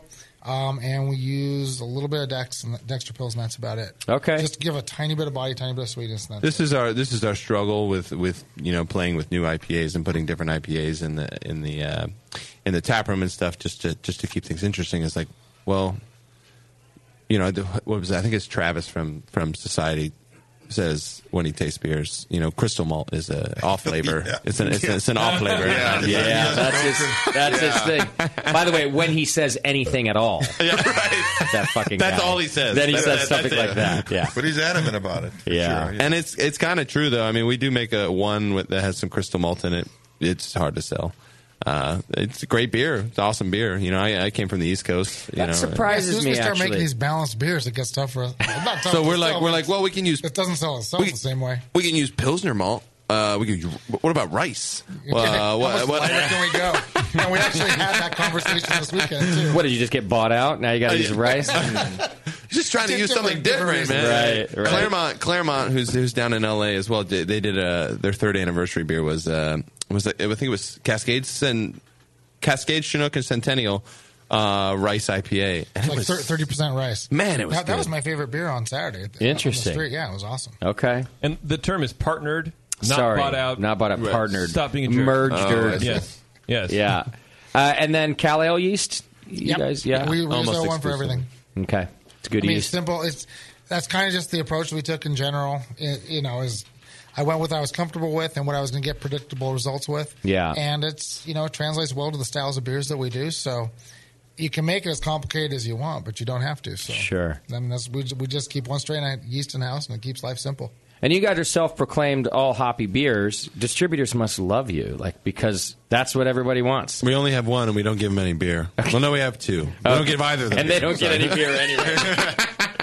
Because these new breweries open, and they're like, some of them, not very many. They go, "We're not going to brew an IPA," and I see the distributors' eyes roll back in their head, and retailers too. They're like, we get it, we get the stance you're taking, but give us an IPA because it'll sell. I think in most circumstances, you almost kind of have to have one because that's what the market is asking for. I mean, Monkish has their whole thing, right? No IPAs. Right. They make like 4 hoppy beers. Right. Call it. I mean, you don't have to call it an IPA. And the brewery's whole thing is like, oh, it's great. We're not going to make an IPA. We're just going to make an IPA. Yeah, we're going to make an IPA with a lager yeast and call it something else. IPL. Yeah. Well, there's one brewery that we know that I don't want to name their name because it's a story that I don't know if it's for the air, but they have a dry hop saison, lower gravity, and they had an account that renamed it Belgo Amera Session IPA. And wow. Overnight, it became that bar's top seller. Well, of course. 40% increase in sales because of the word Session IPA. Why not just call it Saison IPA, and people will just assume it's a typo? That's a good question. Just call it Saison But I mean, IPA. it's nowhere in the realm of an IPA. Right. And Belgio Amero Session IPA, which I fucking hate that term. Yeah, so do we. Get rid we don't make a session. Get rid of the term craft beer and just call it American IPA. That's everything. I love the stout American IPA. Right, yeah. Everything is IPA. I like this conversation because I don't fault brewers for changing the name of a beer. Yeah. If it helps, if they increase sales by 40%, how do you not change the name of that beer? You have to. And who gives a shit? It's the same beer that you made anyway. The idea of naming a style is so the consumer has an expectation of what they're getting. But the consumers are idiots, and if they're going to give you more money, then fuck it. I mean, honestly, Belgo, I don't disagree. Belgo Session IPA. Yeah. I would be like, I wonder if that's kind of like a hoppy saison. Yeah. You're going to make one tomorrow, aren't you? It's already made. We don't let Belgian yeast into our brewery. No, huh? No, Yeah, they're xenophobic. You said all Cal Ale, right? 100% Well, we've Chico. done the Saison, we've done the Mexican lager, but that's we play with the other yeast once in a while, but for day in, day out, it's just the 01. You guys why don't you have a Vienna lager on all the time? It's my El goodness. Segundo Brewing Company. Yeah, no, and we had one called Casa Azul. Brew nice. House. It was Do you perfect. really want the boring business explanation for that one? Yes. No. Are you kidding me? Have you heard the show before? It won't sell, right? No, it does sell. No, Yeah? it sells just fine. But think about it. I mean, we're doing all ales. We're turning beers in about 3 weeks or so. It's a capacity. So we're going to lager a beer. I mean, Yeah. it really costs us an Do you mind- entire another batch of beer. You mind paying $9 a pint? Yeah. Would that be all And right? we got to sell it for less, so you lose. No, because I can get Negro Modelo for like What, are you selling that beer here? What? You know that hop yields are down this year, though. So next year you'll be making the Vienna lager. You might be going back to yeah. No, that's okay. We have contracts. I think my house is on the line for like 5-6 years with the contract. So You've never been shorted with one of your contracts yet? We got short of Amarillo last year. Yeah, you did. Yeah. What happens then? They give you money back in your contract or what? You don't pay it up front. You just don't get the hops. Oh, I see. So You're they'll just offer you screwed. something else maybe, but that's about it. Okay. We have great hops from Papua New Guinea this year. We got. I have Neo Mexicanas. That's right. But it's all organic, so you'll be fine. I've been recommended Summit as a appropriate substitution for Citra when Citra was getting shorted. I don't see the problem. What's Just the dry hop, point? just dry hop like crazy. Have you with had that. Summit before? I love it. Yeah. I live on it. It's like onions and garlic. It's like cat piss. I mean, the onions Much and like garlic. Citra. Onions and garlic is being nice as far as I'm concerned. We use Summit in some beers. Yeah, We and use small Summit doses. as a Yeah, you tiny wanna- supplement for Nelson and Yeah, what Mike. about like I an think it works great. 80% dry hop Summit beer? Love it. No. That's the appropriate response. All right, let's do this. We're going to take a quick break. And when we come back, we've got more beer to try. In fact, we're going to get into the double IPA zone, I think. Because we got one on tap and then some in a bottle, and might even be a growler around here somewhere. So hang in there. It's the session. If you want to call in, 888-401-BEER or hit the chat button on the homepage. You're listening to the Brewcasters. The Brewcasters on the Brewing Network.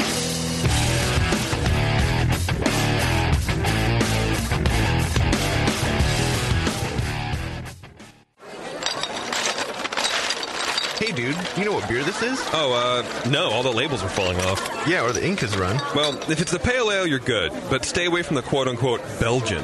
Oh, man, this guy needs to get some grog tags. Grog tags are reusable, write-on, wipe-off, commercial-grade bottle labels for your brew. The guys at Grog Tag are homebrewers. They wanted great-looking, sturdy labels for your bottles, buckets, carboys, kegs, and growlers. They also wanted a label that not only looks good, but can be easily removed and reapplied during bottling without that nasty glue residue being left behind. No residue, water-resistant, and ice chest approved. Grog tags stay on in water or an ice chest, and they stay legible. Visit grogtag.com to customize your label or coaster from dozens of different templates for free and see how awesome your bottles can look. It's that pseudo-Belgian. Yeah, we're getting him some grog tags, dude. Grog Tag. At least your beer will look good. grogtag.com. For nearly 40 years, one organization has had your back. The American Homebrewers Association. Are you a member? Why not? Join the more than 40,000 brewers who enjoy all the American Homebrewers Association has to offer. Like Zymergy Magazine, in print and online, plus the Zymergy app. Zymergy is the leading publication for amateur brewers around the world. Supporters also get member deals at their local breweries, bars, and homebrew shops. These alone quickly pay for your membership. You'll also get great member-only resources at homebrewersassociation.org and access to AHA events like the National Homebrewers Conference and the National Homebrew Competition. The American Homebrewers Association promotes the hobby of homebrewing, protects the interests of homebrewers, and brings beer lovers together. Become a member today. It costs less than a batch of beer and gives back so much more. Visit homebrewersassociation.org.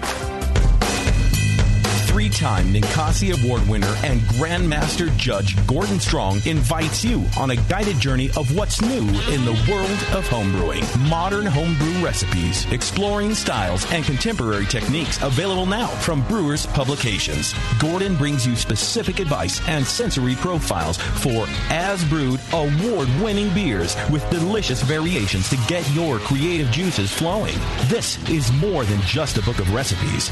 It sets brewers on the path to discovering what's new in the world of homebrewing. AHA Director Gary Glass says, if you want to enter competitions or just learn more about styles that you might not have experience with, this book is going to help you tremendously. By emulating what Gordon does, you're going to make better beer. Modern homebrew recipes, exploring styles, and contemporary techniques by Gordon Strong. Available right now from brewerspublications.com and find brewing retailers near you. That's it. I've had it. I am never putting hops in my beer again. What? Why? It's just too ridiculous. Insane prices, stupid contracts, high shipping costs, crappy selection. Dude, you need Nico Brew. Nico Brew will rock your f***ing face right the f*** off your f***ing skull. $5 shipping to all 50 states. Plus fantastic international rates get you low prices on Nico Brew's great selection of hops and more. Whether you're a home brewer, a pro brewer, or a homebrew shop owner, Nico Brew can get you the hops you need in increments big and small. Single orders, spot buys, or full contracts. And there's only one place to join the uber special secret elite bare bones club where you'll get the best deals anywhere. Holy shit. NicoBrew.com. NIKOBREW. Nico Brew, your bare bones buddy in the brewing business.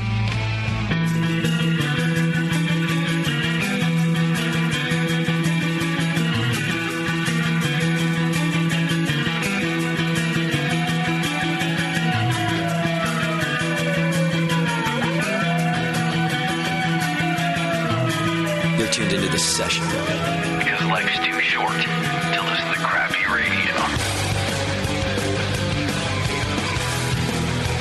All right, welcome back. We're putting out day one radio right now. It's happening right now. It's happening right I now. hope you're listening. unless you're listening in the future, in which case... It's happening in the future. Oh, I'm sorry. That show's 2 weeks old. Not interested. Yeah. Oh, those El Segundo guys? Old news. That was yesterday. Yesterday's program. Welcome back. We're talking to El Segundo Brewing Company here. We got Rob and Tom in the studio with us hanging out. And their beer in our glasses, which is just fantastic beer. Right now, I'm drinking your Hammerland Double IPA. Hammerland! You're going to give Rob a heart attack. I can see it. You're going to give Tasty a heart attack. That's very dumb. And frankly, I have always wanted somebody to die on air, so I'm not going to tell you to stop. I'll work on it. Was on me. Let's get him like a big plate of nachos or something. I should start ordering all our guests just horrible food for the. Now, Hammerland is the beer that you guys won the Double IPA Fest at the Bistro up here? Yeah, that's right. Okay. For those of you across the country, and maybe you've heard brewers talk about this, and you certainly heard us talk about it, but the Double IPA Fest is kind of a big deal around here. It started out as a small festival, and Vic down there at the Bistro has just really built it up into something that people really love.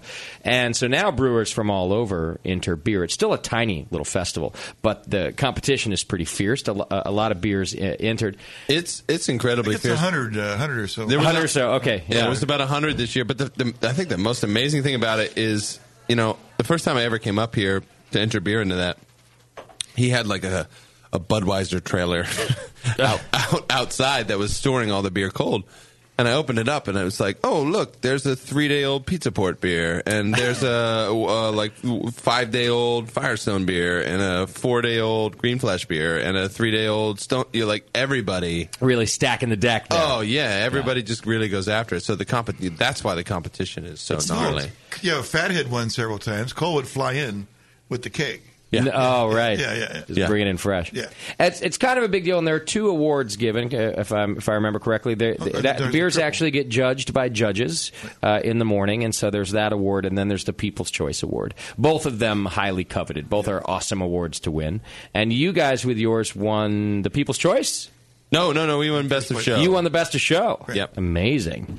And were you in attendance? I was not. I was homesick on a couch. Okay. Yeah, I was dusting my son's room. I was so out of it. Were you like keeping busy waiting for the results, or that's just what? No, Greg called me and I picked up the phone. I was so out of it. He said, "We won." I said, "We won what?" Yeah, he's like, what are you talking about? Pins and needles here. What are we doing? His fresh meth shipment just came in. It's dusting the room. So you didn't even. So you found out through a tweet or something? I got a text. I got a text from one of my guys with them wearing the medal.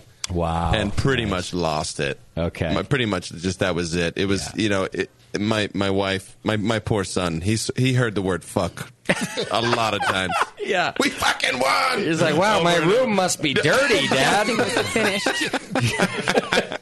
How many years had you been entering the beer in that competition? 3. That was the 3rd year we entered. Wow. 2 or 3. Had it placed before? I think that's the 3rd year. No, we'd never placed before. I'd come up and, I mean, I've known about the Bistro Double IPA Fest for years. And I'd never been, and I was like, we need to enter beer into this thing. Yeah, and the funny thing, too, is that beer wasn't even slated to go. We were going to do Mayberry. Yeah. And then I think you were gone. I was tasting beer. And I was there. We tasted together, yeah. This is the one that we should go with, and sent that up kind of on a lark. And yeah, because we fill the kegs. I mean, we generally fill the kegs Friday morning and then get it on the truck and send it up. And Hop Tanker was supposed to come. And Hammerland was only just freshly named. We didn't even have a name for the damn thing. We just had an open. We didn't even have a name for it. We had an open It tank. was just double IPA. Well, we had an open tank like the week of Christmas or something, and Rob's like, "Well, what should we brew?" And I was like, "Well, just brew. Just I don't know. What hops do we have?" He's like, "Mosaic and Simcoe." And I said, "Well, just brew a double IPA with those hops. It'll be great." There you go. And so it was like 3 weeks old. So I would have normally never thought. But I was like, we both just looked at each other like, this beer's just like way better. Okay. It just came out great. And so it went on the truck instead, and you won. And we won. So now we think it's a big deal, us beer fans. Does it affect the brewery at all? I mean, what happens when you win the Bistro Double IPA Fest? I think we heard that a lot this weekend up in Sacramento. Oh, yeah? Oh, yeah, absolutely. People know it. People know it. Up here more than down there, honestly. Yeah, it gets more attention now. It gets more attention up here. Well, I consider it a statewide double IPA competition, basically. If you look at the list of breweries that are everybody's there, represented. It's everybody. Right? I mean, I say this all the time. I would rather win that medal for double IPA than GABF. Right. For Interesting. Sure. Wow. It's you're competing the best of the best packaged in kegs, so you don't have that extra option. It's really just about the beer. Clean and you're nice. competing amongst your peers. I mean, that's who you're making. Right. That's the market you're in. Right. Yeah. And I mean, you go to that festival, and everybody's there.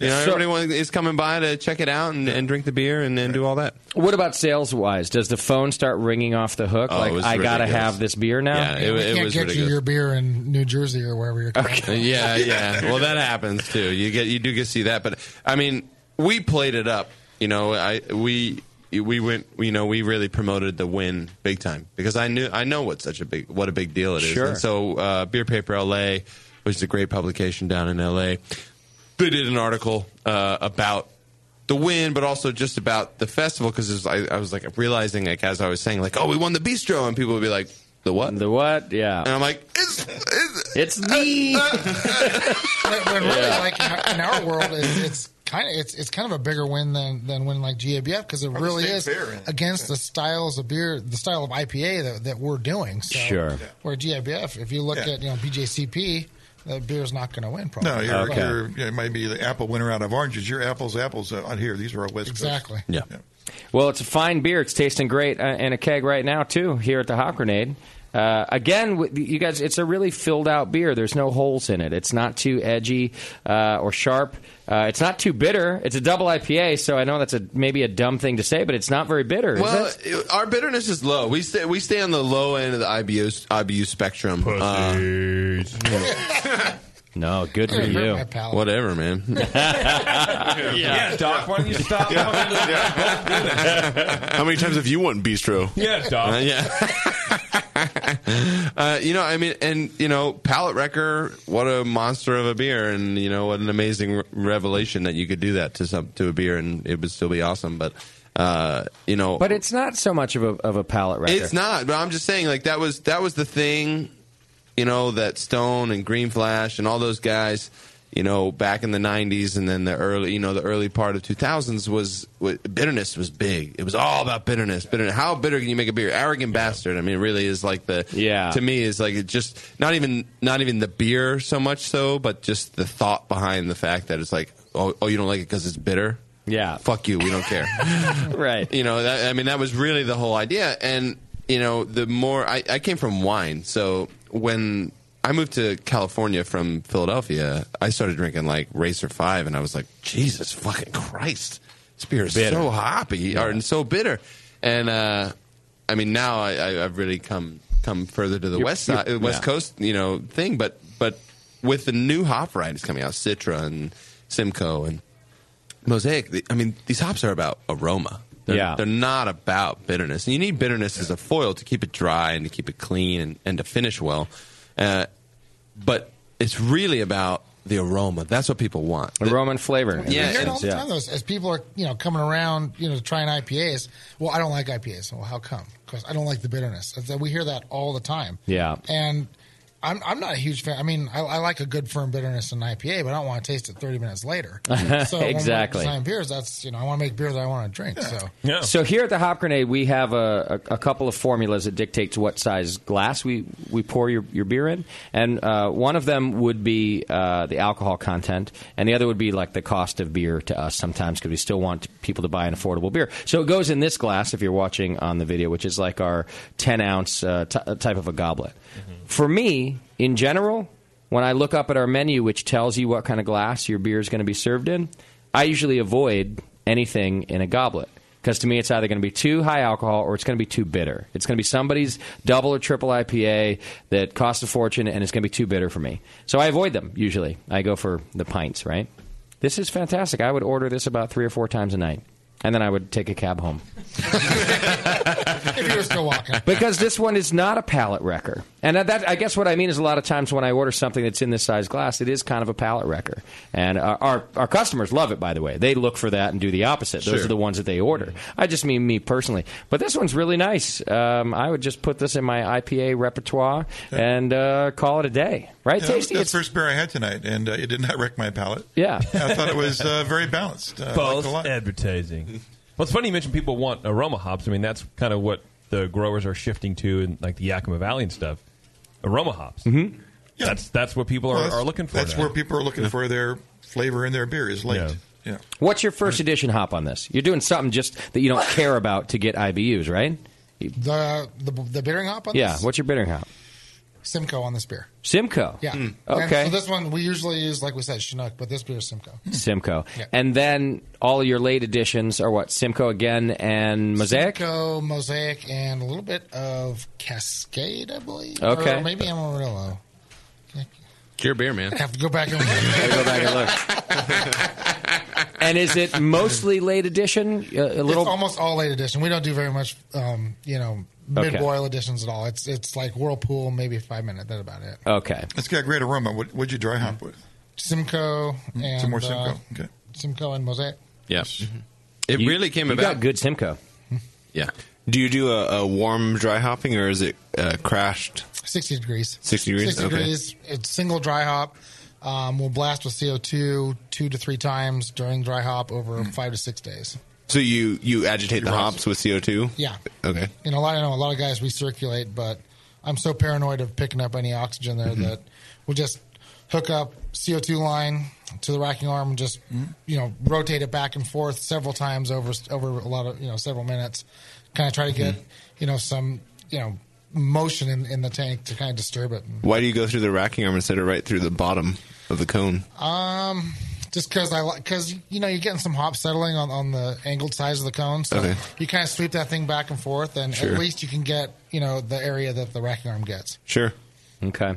I had a funny thing about that, because a lot of the brewers around, and I'm the one that's always going around and talking to other brewers, and you always trying to refine your process, and I'm pretty, even though I do sales and distro, I'm pretty close to the production process, and so I kept saying to Rob, like, a lot of guys doing research, like we could cut dry hopping down a couple days, we could do this, and we keep re-talking, and so we talked over a couple of months, and then one time I was like, we should really try it, and Rob looked over to me and he goes, "You like the beers?"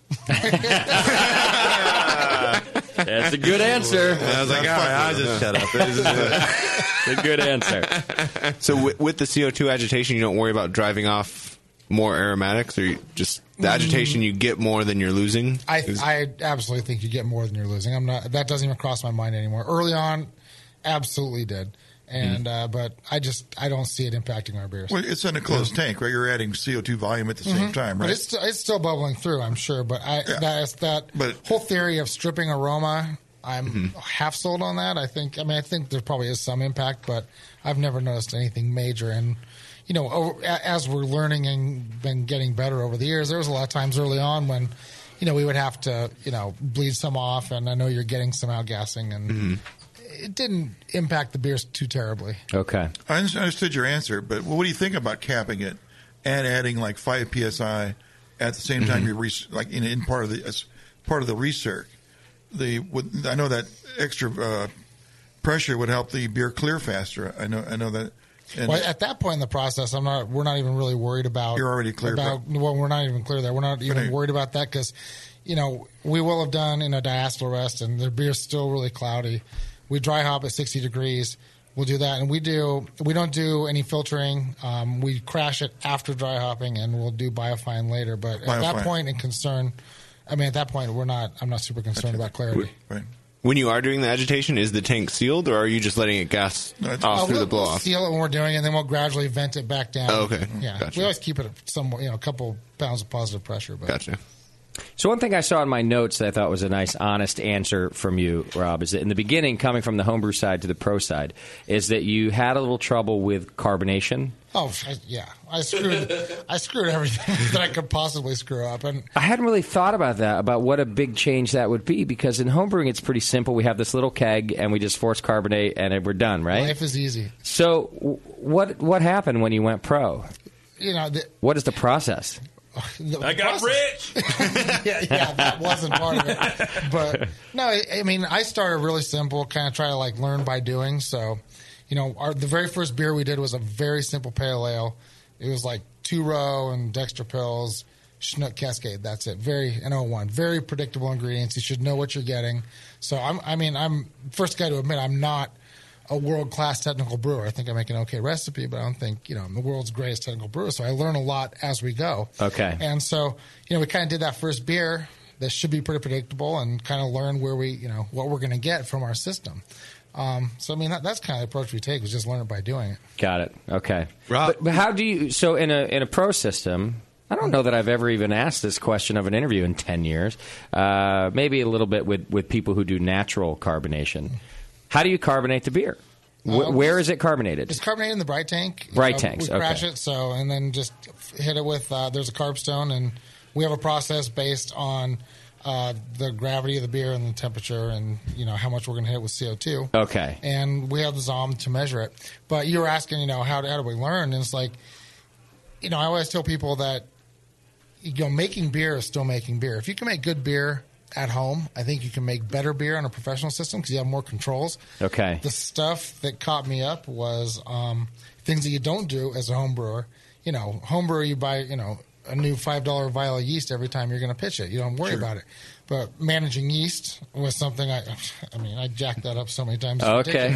Yeah. I think we're doing okay now, but it took a while. Live and learn. Which is the most important part, right? It's also kind of expensive every time you're fucking it up. I bet. Yeah. You got to get that new pitch. Oh yeah. And then the other thing is carbonation. We send out beers, overcarbed, undercarbed, and Rob likes beers carved at 2.3, and I like beers carved at 2.6. That's really where it comes down to.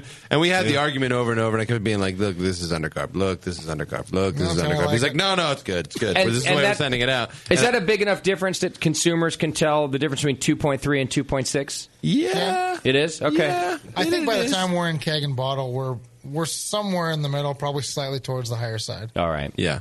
Somewhere over 2.5. 2.5 to 2.65 is where we really want it. Where I like it is where it starts prickling your tongue, where you start feeling the carbonation. Okay. And Rob likes it a little lower than that. But in the end, when we're making these crazy aroma-driven beers. Right, you want to get it jumping out of the glass. And when you look at the specs, and I think it says 2.5 or something like that for IPA, and Rob's like, well, I think we're in at 2.5, and we bought the Zom, and we shook it, and it was like 2.3.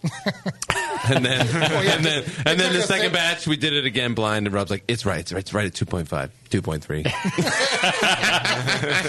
Got it. It took us a couple of years before we could afford the Zom and really figure out what we were doing. And that is, I don't know if you know what a Zomenagel looks like. No. But it's the most ridiculous looking thing. It's like a stainless tube, and it's got this piston in the bottom and this like hooky thing at the top that bleeds beer out, and little handles. And you shake it. You fill it with beer, and you shake it, and it tells you how much carbonation is in it.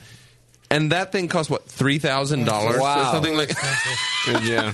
Well, the thing that's scary about that, too, is, between myself, Matt, Todd, and Anthony, who are my brewers, we can all take samples, use the prescription process that they give you, and get slightly different readings. So it's interesting. A lot of user, there's a lot of art going in play there. Yeah. I mean, this is the thing with craft brewing and small brewing and stuff like that. I mean, you listen to the early guys. You listen to like Fritz Maytag. We used to listen to Fritz Maytag in Sacramento at the conference, and they're talking about the stuff they were talking about. It was like, I think that was a little scary. Actually, I'm not sure you should have been doing that. I've also seen their like antique brewing equipment that they have down there. Well, apparently it's now, medieval. The coating that they were using on the inside. Yeah, apparently now it is like way better than it was back in the late '60s. Asbestos steam. But That's basically something like that. Asbestos filtered. yeah. It's a great filter medium. But it's amazing. It's amazing what the difference is between the like, oh, you're a craft brewer and you want to measure this. Here's this thing, and at the time you think, oh my god, it's so crazy ass expensive just to do that. But it really doesn't do it that well, and you're like, well, what's the next version? It's 10 times as fucking expensive. Right.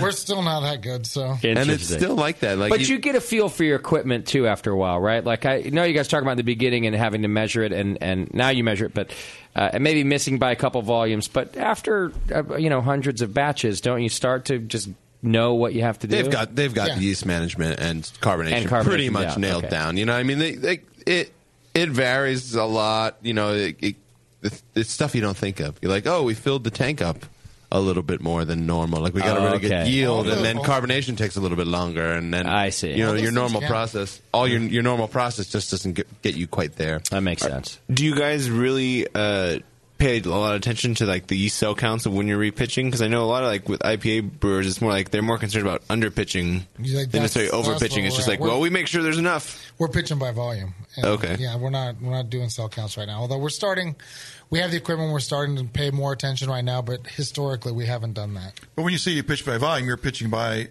we have a gradiated 5-gallon bucket or whatever. But how thick is that? The thickness might vary. Well, we'll let it settle so we know exactly how thick, how much thick slurry we have. Okay. We adjust, and it's based on our experience, the performance of our fermentations in the past, and we'll adjust the pitch for the gravity of the beer that we're doing. As long as you do it the same way every time, you just look at the result. Yeah. And we have a chart on the wall, for gravity and how much we're going to pitch. So we never really go cone to cone. We go cone to fridge, let it settle out, and then to cone, so we know exactly. So it's a clear container so you can see the depth of the cake? Exactly. Okay. All right, let's talk about this other beer in our glass before we take another break here. We got now it's the hop tanker that you guys brought out for us. Another double IPA. And you thought this was going to be the one you'd send to the bistro, is what you're saying, right? Yeah, this is the one that has, before Hammerland came around, this was our most popular beer. It's a big, giant Nelson bomb. Nelson? Honestly. Yeah. It's 6 weeks old, Nelson, so it's basically trash at this point. I don't think it's trash at all. I think it's nice. So we gave it to you. So we brought it to the radio show to talk about. It's good because nobody listens. No, we just we don't make this beer as often anymore, so it's hard to get out. But I wanted to bring something. What's different. The ABV? 9.2. Yeah, it tastes like every bit of that. It does? Because it's warmed up. Yeah. And it's a little warmer. Yeah, it's showing. It's pretty showy. It's a pretty showy beer anyway. Feels like it, too. Yeah, the booze definitely shows in this one a little bit more than the Hammerland. And, I mean, the first time the thing I always tell people is, like, the first time I ever tasted this beer, we just brewed it. And Rob brought me over to the Bright Tank and hands me a glass off of the tank, and I looked at him and I was like, dude, you overdid it. It's too much. you overdid it, man. And then all the reviews from everyone were like, this is the most amazing beer ever. Turns out that's so I what know where my wants. palate is. Yeah, but that's always your assessment with Nelson-based beers, though. Yeah, that's too much. Well, I think given the progression of the beers that we have tasted of yours tonight, you could now serve me anything and it will taste the same. Because now I do believe my palate might be wrecked. Well, we got Power Plant, just not here, unfortunately. But that one's 11.1, so it's wow. just, you would taste that one. Did you say too much on that one? No, it's a little different. The booze is higher, obviously, 11.1. It hides pretty well, but the booze is there. But it's Mosaic, Simcoe. This is the only one that we do like a giant cocktail of hops. This is Mosaic, Simcoe, Amarillo, Citra, Cascade, Chinook. Chinook at bittering. Yeah. So it isn't so dank the way Nelson is. Like Nelson, to me, it's nice now for me because it's 6 weeks old. So it gets it gets like this orange marmalade thing going on that I quite like. It's much more subtle, though. Yeah, it's way more subtle. Like when this beer is fresh, it is fucking cat box all up in my face. Like I just cannot. Good cat box. Yeah, but like a really good cat box. Like, oh, still cat box. Look at that cat. He just pissed in that box over there. Let's let it mellow out a little bit. Yeah, I mean, it's just I feel like that onion garlic cat piss thing for me is something that I'm really sensitive to. Yeah, me too, man. And so when I get the beers that are that way, I'm just like I'm in my bathroom, like I'm drinking the beer and I'm not actually there, but I'm in the bathroom scooping the box. Feels like that. Onion garlic cat piss. I drink a glass of that.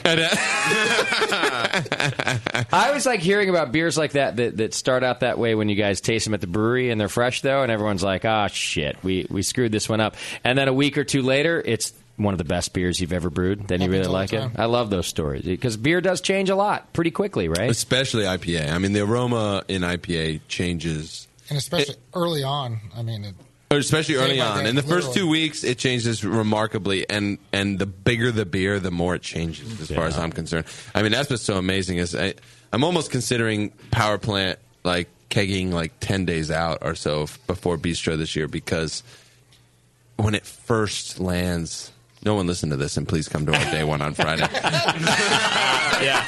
No, day one's the best. Day one's absolutely the best.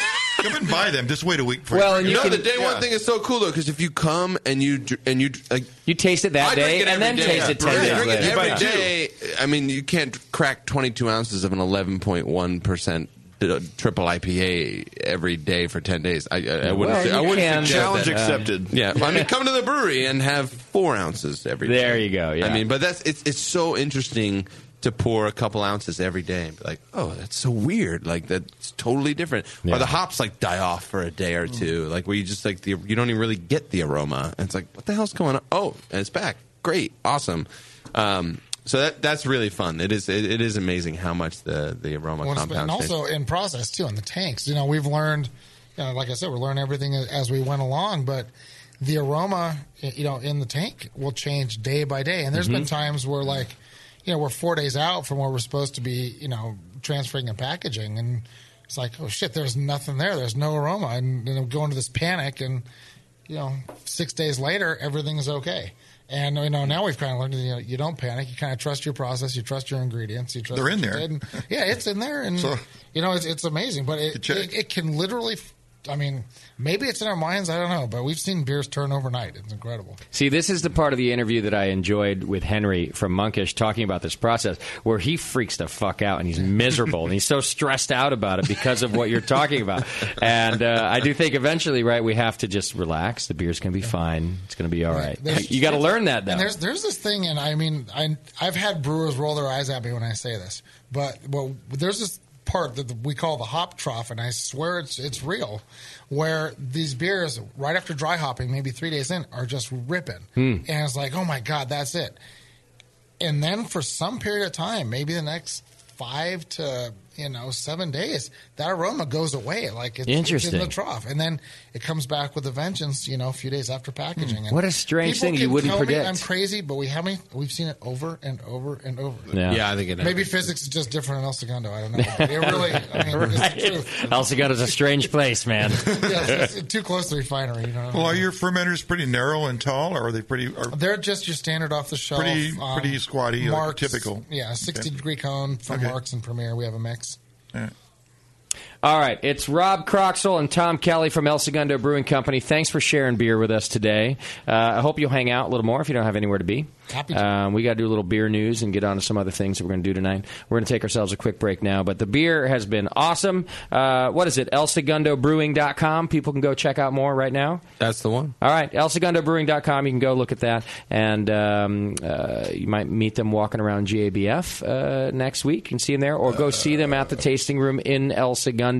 What's the address?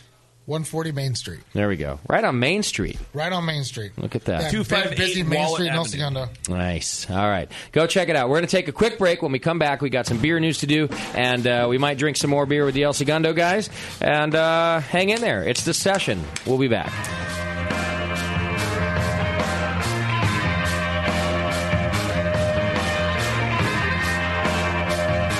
You're listening to the Brewcasters on the Brewing Network.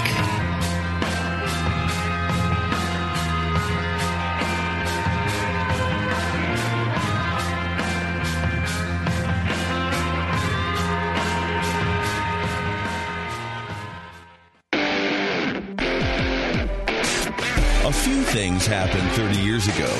ARPANET migrated to TCP/IP, and the Internet was born. Revenge of the Jedi was renamed Return of the Jedi and opened in theaters. Mila Kunis and Emily Blunt were born, beginning a rad fantasy in my mind. But all of that pales next to the fact that HopTech opened its doors and began blowing homebrewers right out of their mash tuns. HopTech doesn't fuck around. Real people shipping awesome shit straight to you. Their new website is fast and easy to navigate. Or just call 800-379-4677 and let badass bitch Jade and the gadget guy Roberto blow their warm load of customer service all over you. So visit the site or visit the store in Dublin, California, and support those that support you. Get your brewing on at hoptech.com. Say hello to my little friend. You've heard about White Labs Pure Pitch yeast. Pure Pitch is yeast grown right in its final packaging. That means yeast that has never been exposed to the environment. And White Labs Pure Pitch yeast for homebrewers is now available to everyone at homebrew retailers nationwide. Easy to use, perfectly sized, and ready to pitch. White Labs yeast packaged using their Flex Cell process ensures the purest yeast on the market. Visit whitelabs.com to learn more about Pure Pitch, Flex Cell technology, and how it's created. Then visit a homebrew retailer near you for your own perfectly sized package of Pure Pitch yeast. And you can say hello to your own little friend. www.whitelabs.com. When I order a beer, I want my server to know more about it than I do. I want someone who enjoys good beer and loves helping others enjoy it too. I want someone who knows how to pour a perfect pint for every beer style. I want a Cicerone.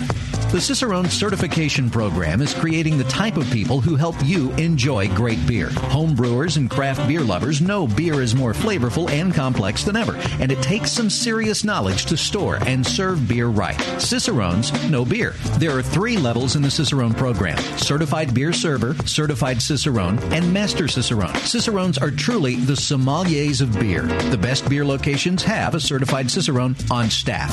Relaxed and unpretentious. Cicerones are tested on storing and serving beer, beer styles, flavor and tasting, the brewing process and ingredients, and pairing food with beer. Learn more about your next beer guide at cicerone.org. Certified Cicerone, because it takes top talent to present a perfect pint.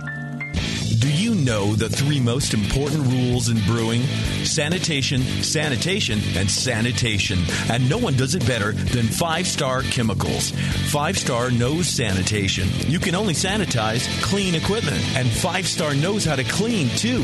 For craft brewers and home brewers, 5-Star has what you need to keep your fermenters, serving tanks, kegs, and draft lines sparkling and free of any beer-spoiling bacteria. PBW, caustic, acid cleaners, Star Sand, SaniClean, lubricants and defoamers, pH stabilizers, and more. 5-Star Chemicals has cleaning supplies, safety supplies, heat exchangers, pumps, hoses, and valves. And 5-Star is proud to offer eco-friendly products that exceed customer expectations. If you have a cleaning problem, you need the 5-Star solution. Visit 5starchemicals.com or call 800-782-7019. 800-782-7019 and get the 5-Star treatment today.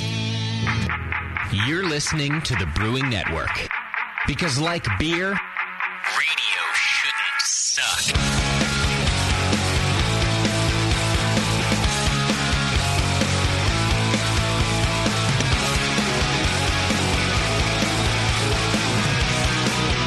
All right, welcome back to the program. Thanks for hanging out with us. For those of you who are listening live, we had a nice long dinner break. Yeah. Maybe the best dinner we've ever had on one of our shows. Yeah. Those are some good meatballs. Phenomenal. Spaghetti and meatballs, right? At a catered event. It was really nice. Don't forget the artisanal bread. And artisanal bread. Bread was very good. I didn't even eat the pasta, I'm going to be honest. You didn't? You just went straight for the bread? Just bread. Bread and balls. Sauce and bread and balls. Yeah. Meatballs have like raisins in them. Who made the food for us? Rachel Zavella. Okay. Yeah. She killed it. She's executive chef over at the Growler in Danville. Oh, right. But she set up other menus other places as well. She's pretty good. Well, those Danville people know how to eat. Big deal. Yeah, that was nice food right there. I think we might need more of her at the Hop Grenade. She'd be down there. She makes charcuterie, she too. likes yeah. Like, that's her thing. Well, that's your thing, too. It's my thing. We didn't realize it was our thing together. Next time it'll be charcuterie. Oh. Bevo does a great job for dinner also. I think she does a great job at dinner. That's for sure. Oh, I'm not offended. This was really good. She's totally lying. I was looking at her face when you guys were talking. And yeah, I mean, ordering Togos is different. I'm just saying. I was just trying to be nice. It wasn't honest. Shut the fuck up, Beardy. Shut the fuck up, Beardy. Thank you. All right, so we got a few things left to do. We still got the El Segundo boys hanging out with us. In fact, I'm drinking another Mayberry IPA because I figured I can't drive home anyway. I might as well keep enjoying good beer. So I got another one. I really like this IPA. So I'm going to have that. We got to do a little beer news. Before we do that, don't forget to go over to beersmith.com right now. Right now, you get your free 21-day trial of the Beersmith home brewing software. Actually works for Pro Brewing, too. You can do almost anything you need to do with that software. You can do all your calculations, stuff you didn't even know you needed to do. Go to beersmith.com, get your free 21-day trial so you don't have to take my word for it. You can get you don't have to pay any money. You can just forget about it if you don't like it, but you're pretty much going to like it, which is why he does it. Go over to beersmith.com.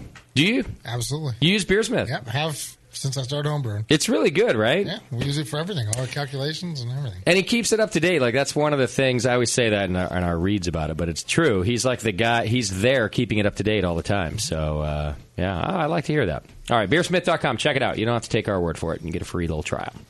All right, Moscow, what are we going to do, some beer news? Yeah, lot to report. All right. It was a busy week, wasn't it? It was, yeah. The Wine and Hop Shop in Madison, Wisconsin is bringing you the news from this busy week. So you guys have all heard that Lagunitas is now half owned by Heineken, I'm sure. What? JP's a fan of that story. Partnership. Yeah, you're right. Well, that's fine. That's half owned. That's the same. It's the same word. It's not the same word. It's literally a different word. Half owned, partner. Come on. We all know. The Dutch beverage giant has bought a 50% stake in Lagunitas for a rumored $450 million. The financial terms of the deal have not been disclosed, but it's rumored that Lagunitas was valued around $1 billion. So, yeah, we're looking at about $450 probably. The Allegiance will give Lagunitas a pipeline to a global market that it has just started to tap. Production for Lagunitas was at about 600,000 barrels of beer in 2014, up from 420,000 2013, and they're set to grow another 50% here in 2015. So they are growing at just an insane rate. They're exporting to Canada, Ireland, Japan, and Tony McGee said that Mexico is next. Lagunitas approached Heineken about the deal, not the other way around. You guys know this? No, I didn't know that. Yeah. So, and I think I reported maybe, like a month or two ago that Lagunitas was looking to sell an equity stake, and I think they were courting, Wells Fargo, not beer companies per the report that I read. Sure. But I guess they approached Heineken, and that's who they struck the deal with. At the Craft Beer Summit, I saw both Tony McGee and David Walker, Firestone. And all I had to say to them was, guys, what the fuck? I can't get one scoop. I've known the both of you for fucking 8 years now. I've done nothing but promote your breweries. I've done nothing but just talk about the praises of the weed-smoking Lagunitas guys and the fucking hippie Firestone Walker Central Coast guys. Not one of them could give me a call on the eve of the announcement or even the morning of the announcement and go, hey, Justin, thanks for all the time you've spent talking about our companies. How about we come on the show and give you an exclusive now that we've both...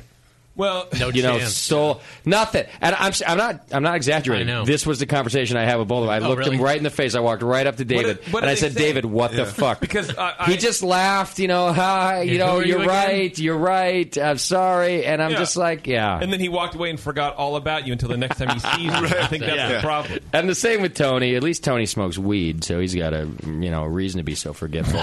But seriously, guys, I mean, how much free promotion does one guy have to give to get a fucking scoop in the world? There's no limit, apparently. Instead of burning the bridge, why don't you offer half of the Brewing Network to Heineken or Duvel? I guess I should have. For $50. That's our value. Our valuation is about $100 these days. Well, you said it was $1,000 a barrel. That's the guideline, right? So we're worth nothing. We're worth $0. Yeah. El Segundo, can I just ask you, can I go on record right now? Whenever, if ever, if you're gonna sell, could you just give me the scoop? Yeah, all you got to do is call me up and say, "Hey, we just announced." I'll commit to that right now. Thank you. you. That's all I'll commit to that right now. Yeah. Hey, we're selling. We're not going to tell you who. Hang up. That's it. That's my scoop. We don't know details. So, Justin, you'll have an emergency meeting of lunch meat just to announce it. I mean, Tony, the motherfucker, comes on the show the night before he announces his IPA lawsuit. In your face. By the way, I love that man. He is one of my idols in this business. But the fucker comes on 24 hours, 12 hours before it was. He was on this program on a Monday night. On a Tuesday morning, he announces his lawsuit. It's true. Against to Sierra Nevada. And if I remember correctly, to Sierra Nevada, and again, I call. I'm like, really, Tony? 12 fucking hours, you couldn't have just said it on the show? No. He was like, who are you again? And you just did the show. And getting scooped and trademark issues came up in the interview. Yes! And yet, nothing happened until the next morning. Nobody takes us seriously. What do we have to do to be taken seriously? Do we have to act serious? Do I have to say fuck less? What do I got to do? I don't know. You should, as far as how much free promotion you need before you get a scoop, I don't know. Ask Jamil. That's right. When Jamil opened his brewery, my own Jamil. Yeah. Dropped it on another podcast. Yeah. Not even on his own show. On our show. I'm actually becoming resentful. I'm starting to become resentful. You deserve it. Greatly and emotionally. All right, so anyway, what the fuck did Lagunitas do? I don't care. Well, Lagunitas is going to continue scooping us, and they're also going to continue operating independently within the U.S. They insist. They're keeping its management team. They're keeping the brewers, the recipes. Tony is staying on at the head of the helm. So Tony, just not only did you run into him on the floor of the summit, he spoke to the summit attendees, right? And he gave sort of an explanation when he was asked. Yeah. So what happened was he was scheduled to give a talk before this buyout was even on the table, and so his talk was about It was called Stories with Tony McGee, and it was a lot about opening the Chicago brewery, which is really fascinating, actually. And we're going to have that video available for you tomorrow, I think, by tomorrow about midday. But at the end, of course, there was a Q&A period, and I think the very first question, he didn't mention Heineken through the whole discussion, his whole 30-minute talk. Shocker. And, of course, and I'm running the microphone around to people for questions, and I think it was the very first question I handed to somebody. He goes, hey, so what can you tell us about the Heineken deal? And so Tony answered. It's about 5 minutes long, but I think it's worth a listen. I really liked his answer. And so we're going to play it for you right now. This is Tony from the Craft Beer Summit up in Sacramento this week answering, what can you tell us about the Heineken deal, Tony? What can you tell us about the Heineken deal?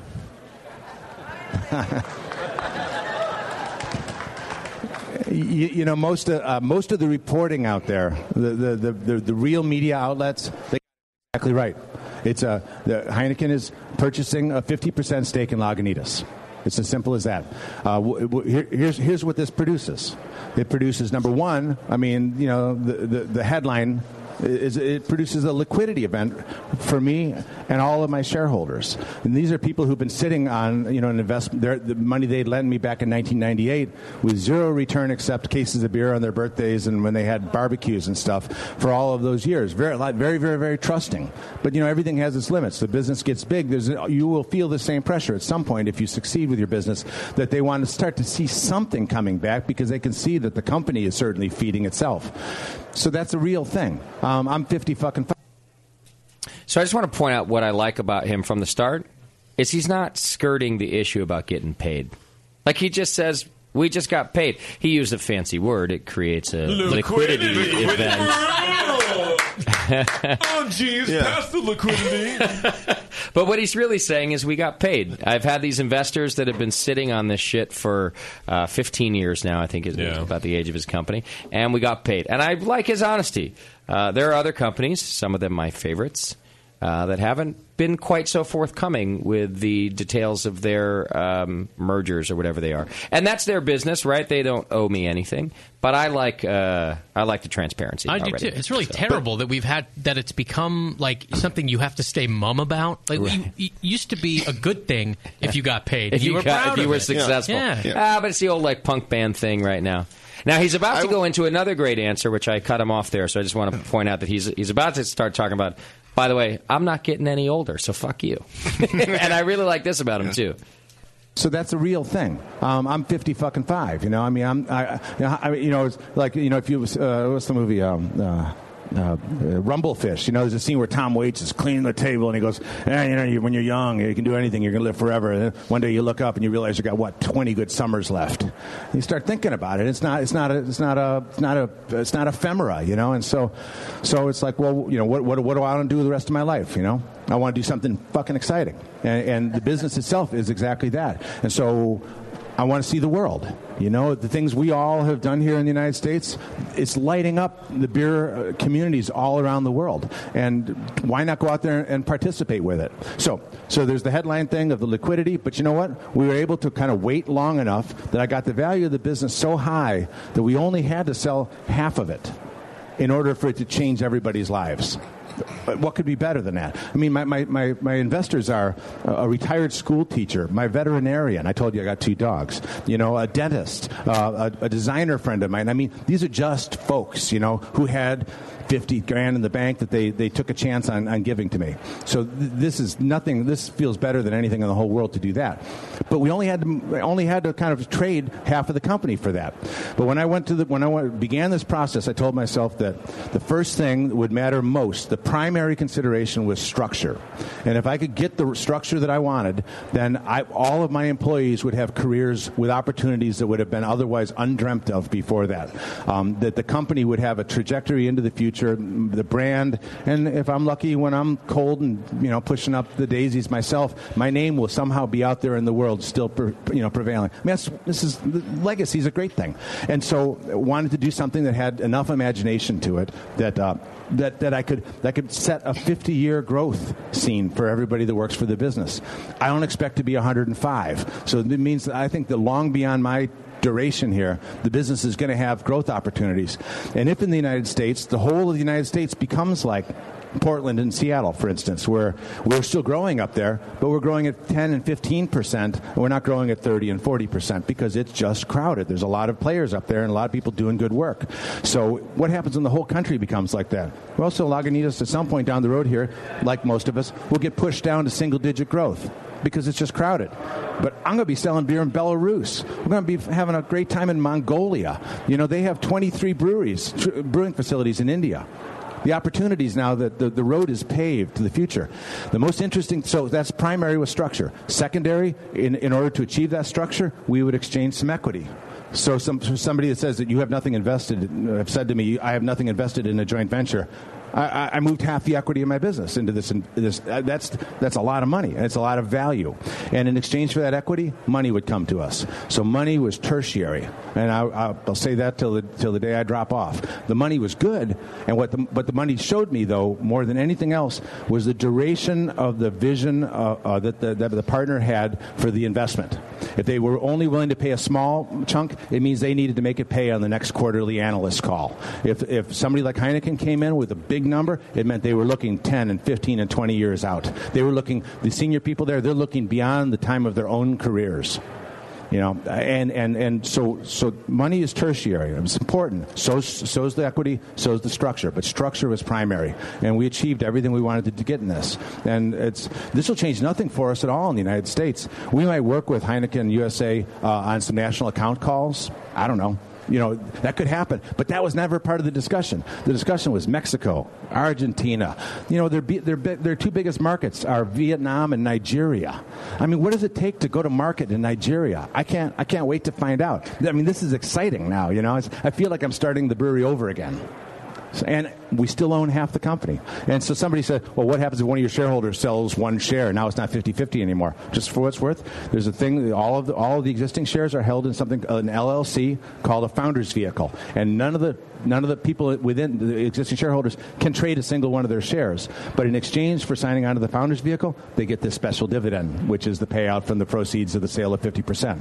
So this is something that's never been done before, and it's not like any other deal that's happened in craft yet. There may be lots more like this. I hope it's a paradigm, because what it does is it gives the craft brewery just a friction-free surface to move forward into parts of the world that are already thirsty for what we're all doing here on the West Coast. So that's all I have to say about that.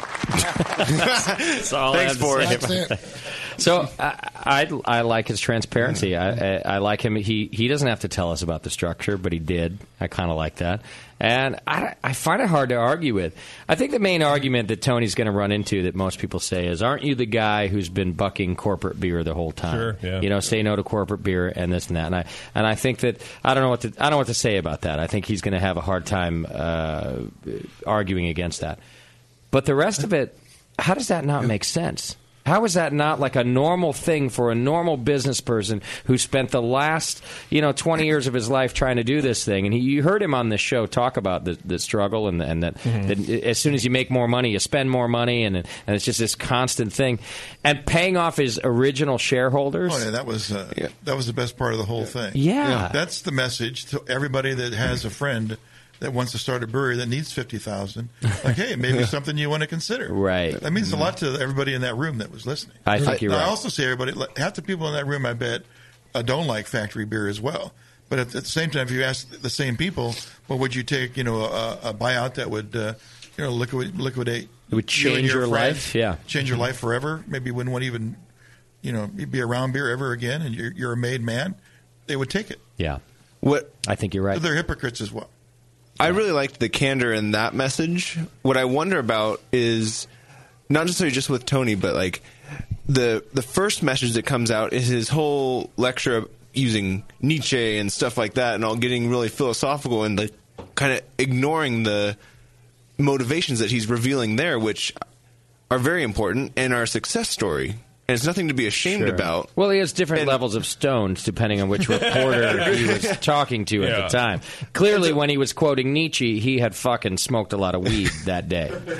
And so to me, it just felt that message, the Nietzsche message, everything felt dishonest. This is what I think should have been the first. And it would have been very unique because I think that a lot of the breweries that are in this phase and are selling out and getting liquidity and all of that stuff. They're doing it in order to pay off the initial guys that took the risk 20 years plus ago. And that's totally fair, and it should be done. Yeah.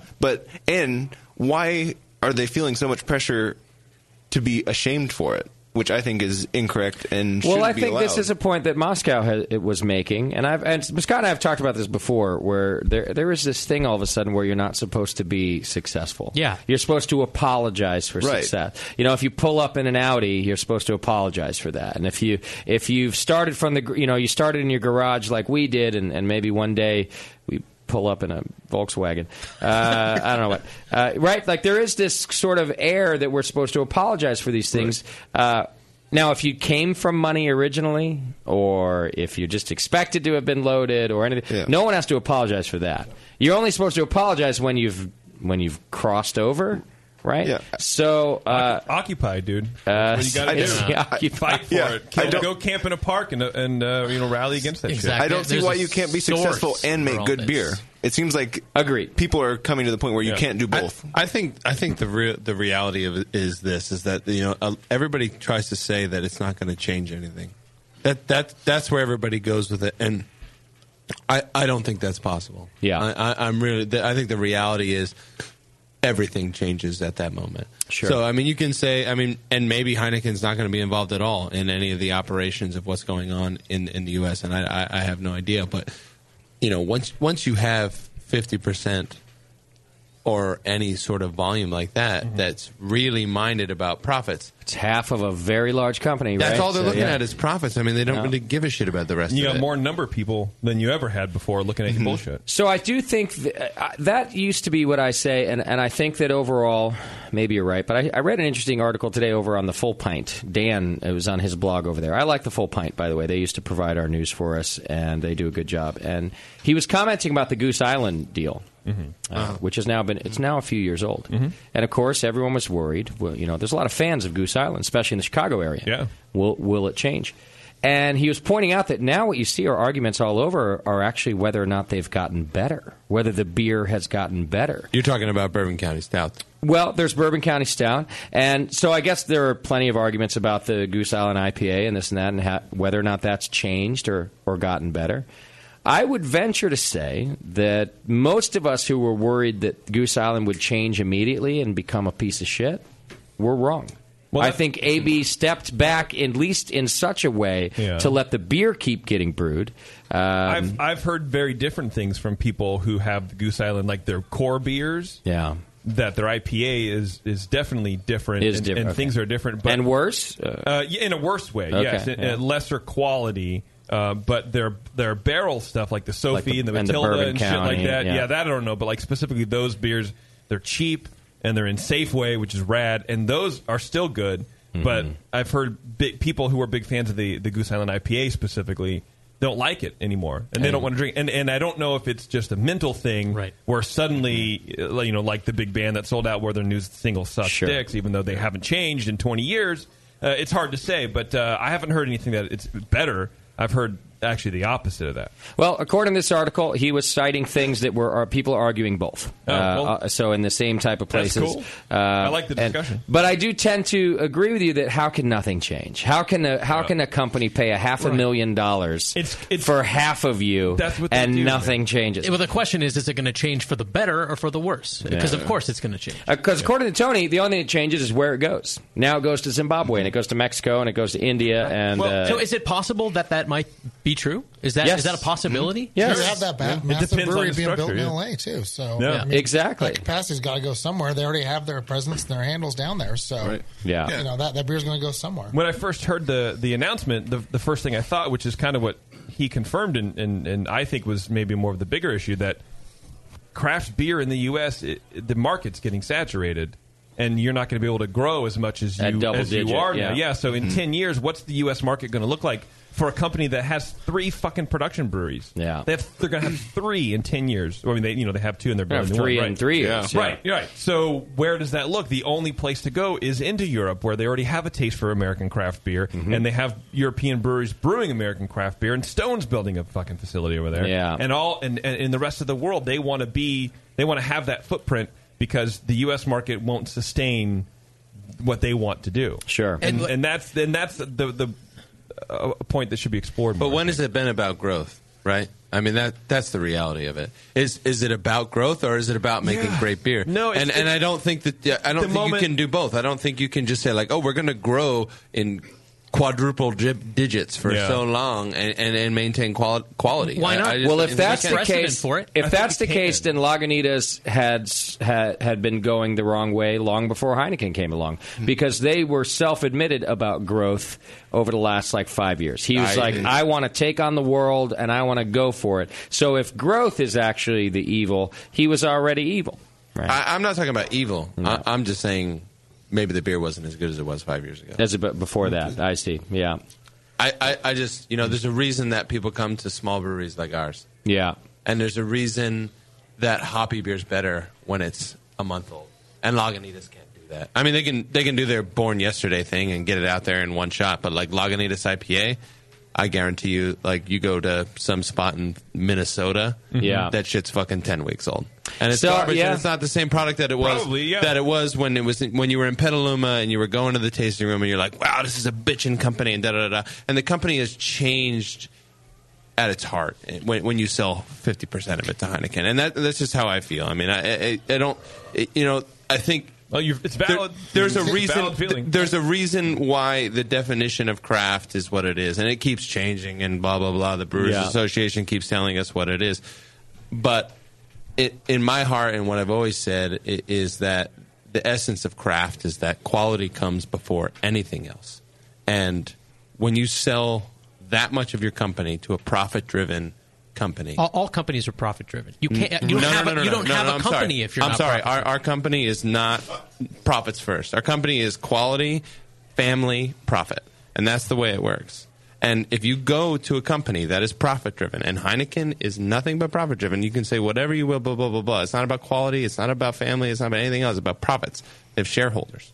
We don't have that. Yeah. You're not beholden to that. And once you are beholden to that, there is no way. It is the fundamentals of business. Once you are beholden to that first, that's the way it is. You don't consider yourself a shareholder? Well, no, to be clear, we do have shareholders, but... Well, I think profit-driven maybe isn't the right word. Right. If you put profits before quality, then you fall down that hole. Well, when we talk about our expansions and growing, the first thing is we talk about, how do we maintain what we're doing right now? Because that's really what counts. And we can't give that up along the way. So that's always the first consideration. And I know I personally struggle, and I look at, breweries that have grown over the years, and I have a hard time, picking a brewery that's gone from a small scale like we started with and then has gone really big and really continued to make beer that I enjoy. Okay. And I mean, I really struggle coming up with a single name. That have gotten larger and the beer's still quality, the same quality. Much larger. They're much larger. They're still really. By the way, with the size of El Segundo, the city, if you guys go too big, you'll have to take over the whole city. Like real estate wise, you'll actually just be El Segundo. Well, and to that point, I want to say, hello. You ever heard of a breed called Coors? Yeah. You fucking asshole. Yeah. That's your quality example. We fucking partied hams last night. You know the quality. I do know the quality of hams. I know it's certainly consistent. I know the consistent quality of hams. As yes. Coors grows and grows, and then actually they just closed a brewery. So they're not growing so much. But they're, look, the quality. That time there. they grew. The time that they grew was amazing. See, I always argue the quality point. People always say it's crap. It's really not crap. The beer's perfect every time. It's just a boring product. Yeah, if you want crap here, try my homebrew. I can attest to that. Well, and it's very consistent. It's consistently crappy. Consistently crap. See you next Tuesday. It really is. All right. Well, it's good all we can do is speculate, of course, because it all remains to be seen. And now, as my friend Sully said from the 21st Amendment, this is the age of consolidation. So it's happening even faster than I thought. Now I just chuckle every morning. Now I wake up and I go, I mean, we haven't even talked about St. Archer yet. What just happened at St. Archer? Right. I know. You're stealing the news thunder. All right. Well, I will say this. I know a lot of people at Lagunitas. They've always been very nice to me. Tony, to me, is I really like the way he thinks about business. So I hope for the best. I hope that this. I enjoyed the speech that he gave there, the answer to the question. I hope it's true. Yes. And And I do wish them the best. If the beer is the same in 10 years and more of it is going around the world, God bless them. Maybe the beer in Minnesota won't be, a month, 2 months old anymore because their distribution network is so vastly improved. Yeah. All of a sudden, it's 4 days old in Cold Spring. I'm just saying. I will also just say again, when we put up this video of his whole talk, which had nothing to do with the Heineken thing, but just about building the Chicago brewery, it's really fascinating, that story, too, and how they got it built, and how he did it for about $1 million less than everybody said he could. And he had all of these very simple ideas where he turned down government money in lieu of getting a lubricated process instead. And he made just some very simple decisions.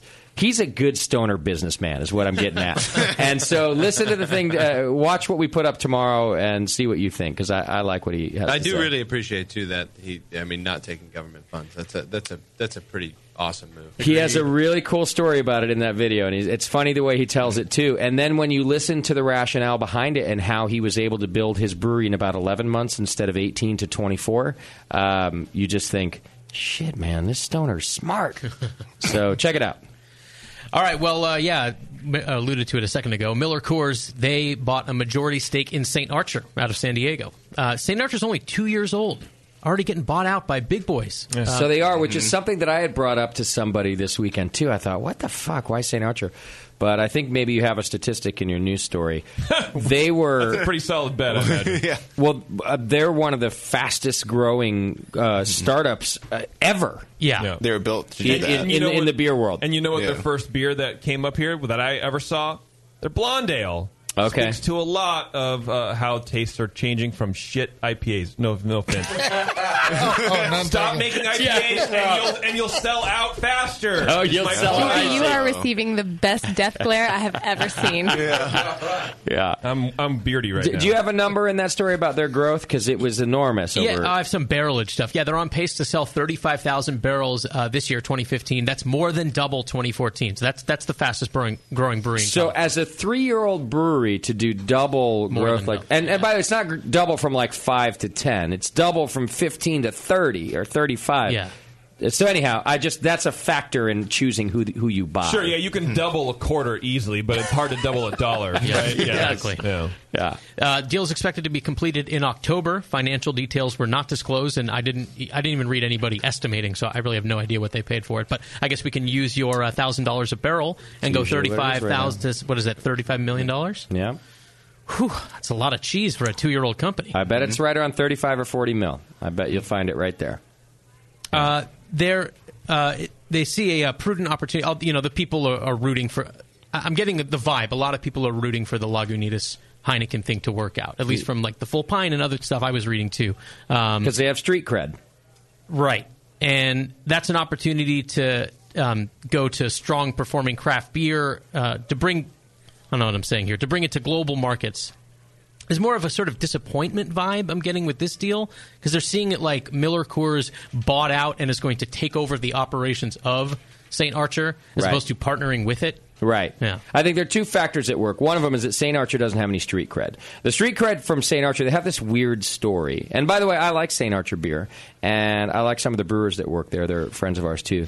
But they have this weird story of like it's a bunch of skaters or something, like some pro skaters that threw a bunch of money into it, clearly as an investment, which bootstraps, which was which was a smart move on their part. Let's invest in something that's on the rise. And so they have this weird kind of background, but they were making really great beer as well, and poised themselves to be this great brewery, but they have no street cred. Right. Like Tony and the Lagunitas crew at least have built up this kind of reputation. But then the second part, right, is that St. Archer sold out wholeheartedly, like 10 barrel, whatever the fuck, yeah. Like they just sold, like they sold the whole thing, and so now we just wait to see what AB does with 10 barrel, and in this case, we wait to see what Miller Coors does with St. Archer. With Lagunitas, we wait to see what the two entities do together. Right. So I guess there's just a little more optimism. Yeah, exactly. Well, it's like Lagunitas can build their own breweries and do their own operations, whereas St. Archer is probably just going to get brewed at Miller Coors breweries now. Yeah. So this is another thing I read in this Full Pint article, because I think they're San Diego based, and St. Archer is basically down there in San Diego. Yeah. That there's kind of this betrayal thing in the San Diego brewing community. They're like, well, wait a minute, are you one of us or not? Were you a small brewery part of this like San Diego thing, or are you not? And with a sale like this, fucking socias. The answer is you are not. Fucking socias. It seems very contrived. The sale, like the whole 2 thing years. was. Oh, I had no idea we were going to get an offer from Miller Coors. My lord. Like it was the plan, right? I love your accent. My lordy lord! What has happened here? O.J. Simpson is not back from downtown Dallas.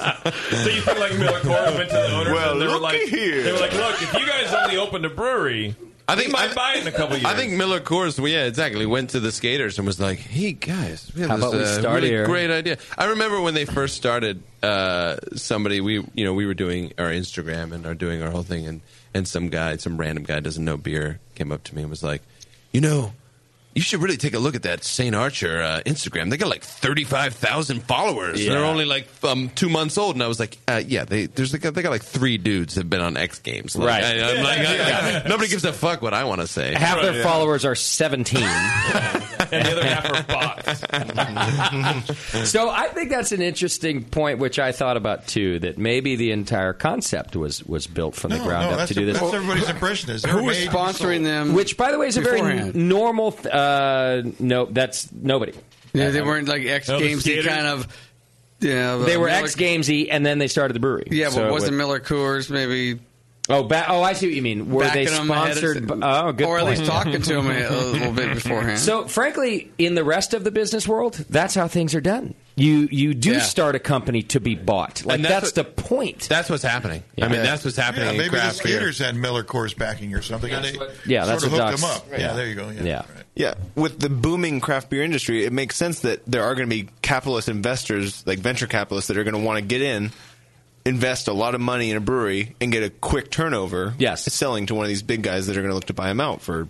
Yes. If I wasn't such a fucking moron, I would have started some app company, right? Like, I would have built all these... But the whole point would have been to get bought after 5 years of this bullshit in my garage. And then it get bought, and you sell out for $50 or $100 million. But we just haven't seen it in craft beer yet. No. This might be the first ground up... No, in fact... You're starting to see it more and more often. People we should be studying it. Obviously getting in for different reasons than a lot of us start our breweries. Yeah. Man, I got a bunch of ideas for apps. Let's go. Let's do this thing right now. I got 4 in my head right now. Let's do it. And with the Miller Coors being the ones to buy them out, the Sandlot, which is a division of Blue Moon, division of Miller Coors, is one of my favorite craft breweries in the United States. That place is amazing. If Miller Coors can foster that, I don't think they would ruin St. Archer necessarily. So I think of the big guys, I have maybe the most faith in them of actually keeping it. They would be stupid to do so. But the scary thing is like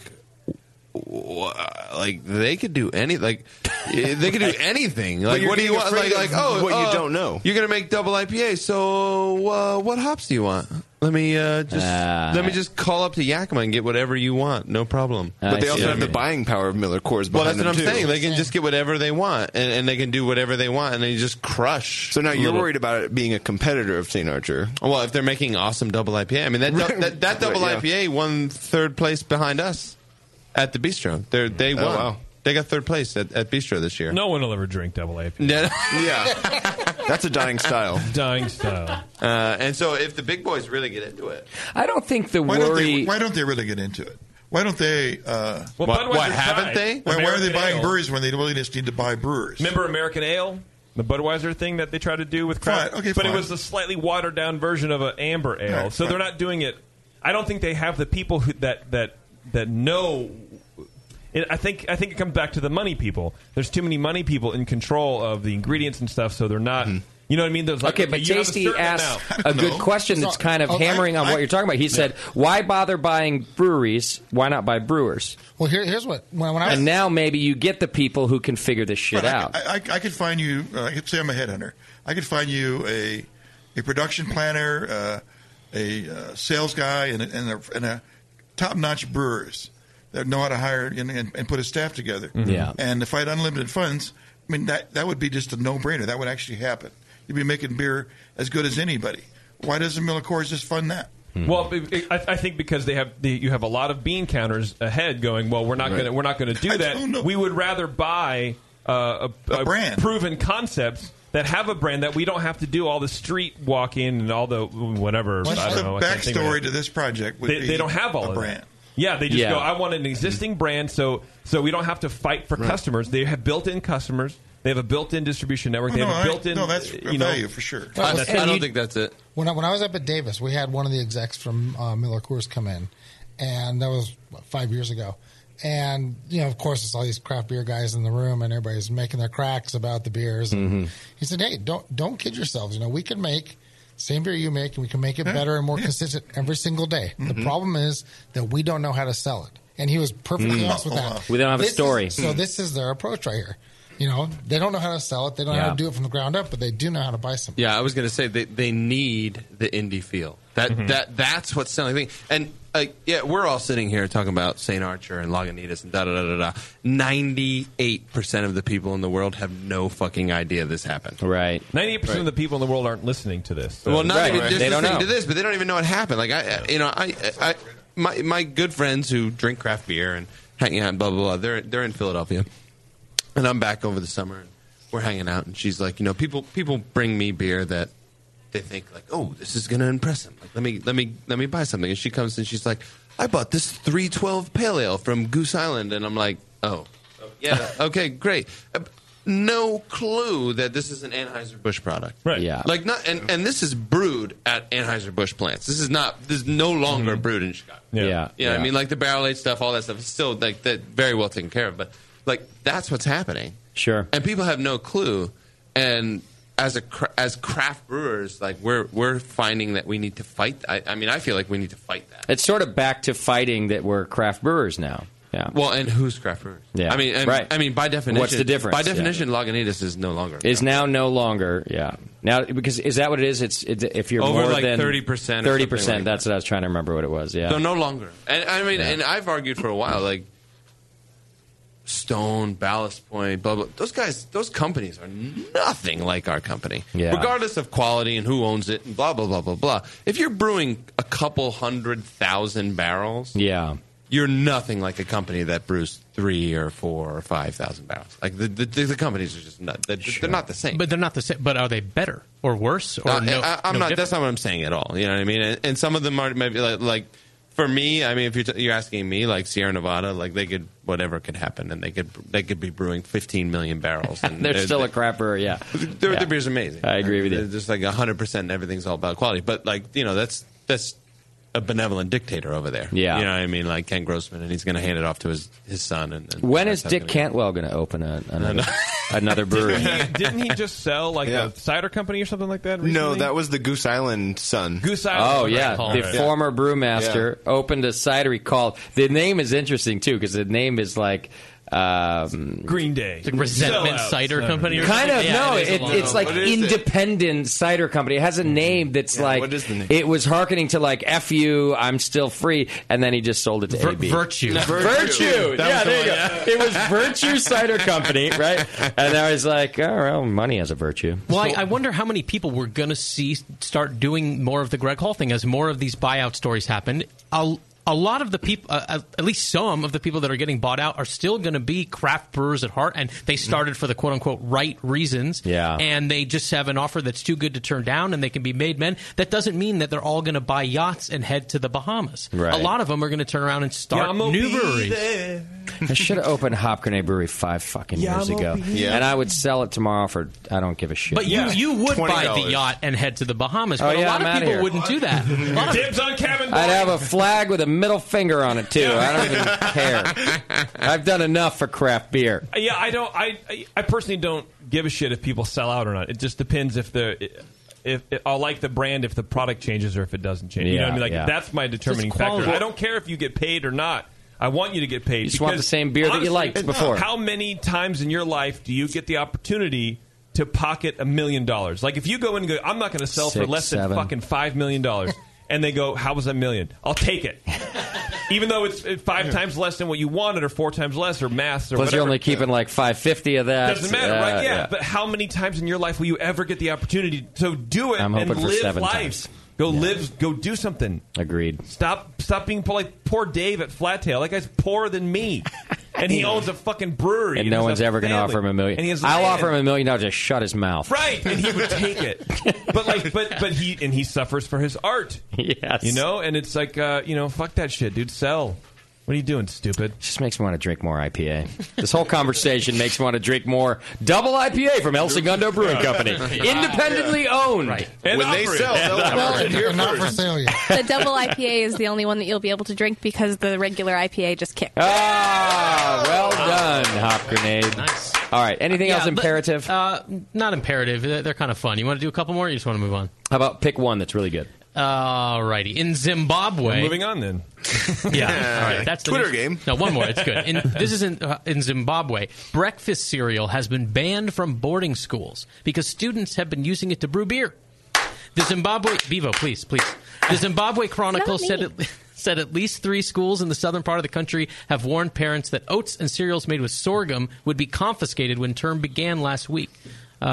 The paper noted, quote, pupils reportedly mix the cereals with brown sugar and yeast and leave the mixture to ferment in the sun, creating a potent alcoholic mixture which the pupils drink right under the noses of the school's authorities. Gross. It said Tennyson Kalblanganaga High School in Bulawayo sent text messages to parents notifying them that powdered cereal and oatmeal would no longer be allowed at the school. But the only parent with a phone didn't check his text messages. So, I mean, it's kind of stupid, right? Because now that they know how to do it, you can ferment anything. Packets of sugar and sugar. Right. They've been doing it for centuries. Schoolyard hooch. But the yeast need the sugar from the brown sugar. They don't the need the oats cereal. Yeah, exactly. Yes. They banned the cereal. So yeast and brown sugar are still available. So now they're just making less healthy prison ones. Shouldn't we be praising these young minds for figuring out how to solve problems? Hey, I mean, in 20 years, Heineken's going to buy fucking Africa? The elementary school? Yeah, Click Clack, fucking Count Chocula Stout or something like that. Click Clack. I don't know. Right. Yeah, Right. that's what's funny. The way the article ended is a great sentence. Underage drinking is a growing concern in Zimbabwe. Yeah. Which, among many, many concerns, perhaps this is... Yeah, they're really ingenious. What am I They eating for should be being breakfast praised. tomorrow? Right. Yeah. Isn't like genital mutilation also a concern? That's a distant 47th on the list. And like death to albinos. Yes. Albinos are being murdered. There's like some serious And stuff. By the way, stuff. didn't Tony say in his thing, like, I can't wait to figure out how to sell beer in Zimbabwe? Yeah, Nigeria. I think he said Nigeria. Oh. Nigeria. I think whatever. Isn't it a city in Nigeria? I don't know. I don't think either really exists, let's be honest. All right, that's the news brought to you by the Wine and Hop Shop, which probably does not approve of the content in the segment you just heard. Agreed. They're locally owned and operated for over 40 years, wineandhop.com. They're up in Madison, Wisconsin. Use the code BN Shipping in the notes field at checkout in the shopping cart. You'll get $8 flat rate shipping on orders under 50 pounds. And they wanted me to mention that they now carry Omega yeast and Giga yeast. So hit up wineandhop.com. Beautiful. I just saw on Yahoo they got bought out by Amazon. We're going to take a very fast break. In 4 minutes, you're going to hear Drunk of the Week voicemails. Plus, we'll say bye to the El Segundo Brewing Boys. And I'm going to have another IPA. Wow. Oh, no, double IPA. Weird. 888-401-BEER if you want to call in and play along. Hang in there. It's the session.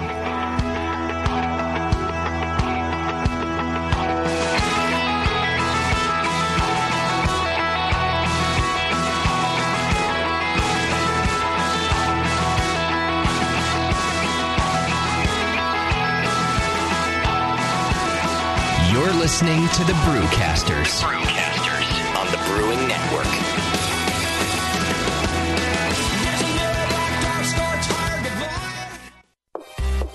Beer tasting games that train your palate, a brewery locator, and the brand new interactive beer style guide. These are just a few of the awesome things you'll find on craftbeer.com. The style guide is a beautiful example of technology in beer. Browse beer style families or turn on the automatic beer style finder and explore beer through color, bitterness, ABV, aroma, and flavor. It's really the coolest way to explore every beer style besides having them all in front of you. Go to craftbeer.com craftbeer.com and click on Beer Styles to start the guide. Plus, enjoy the rest of craftbeer.com, the Brewers Banter blogs, beer education, how to host a beer tasting, and the invaluable Draft Quality Manual. Tons of great content that makes your beer better. Visit the new craftbeer.com right now and explore the website that brings you all the passion, camaraderie, and creativity of the craft beer community. Craftbeer.com, celebrating the best of American beer.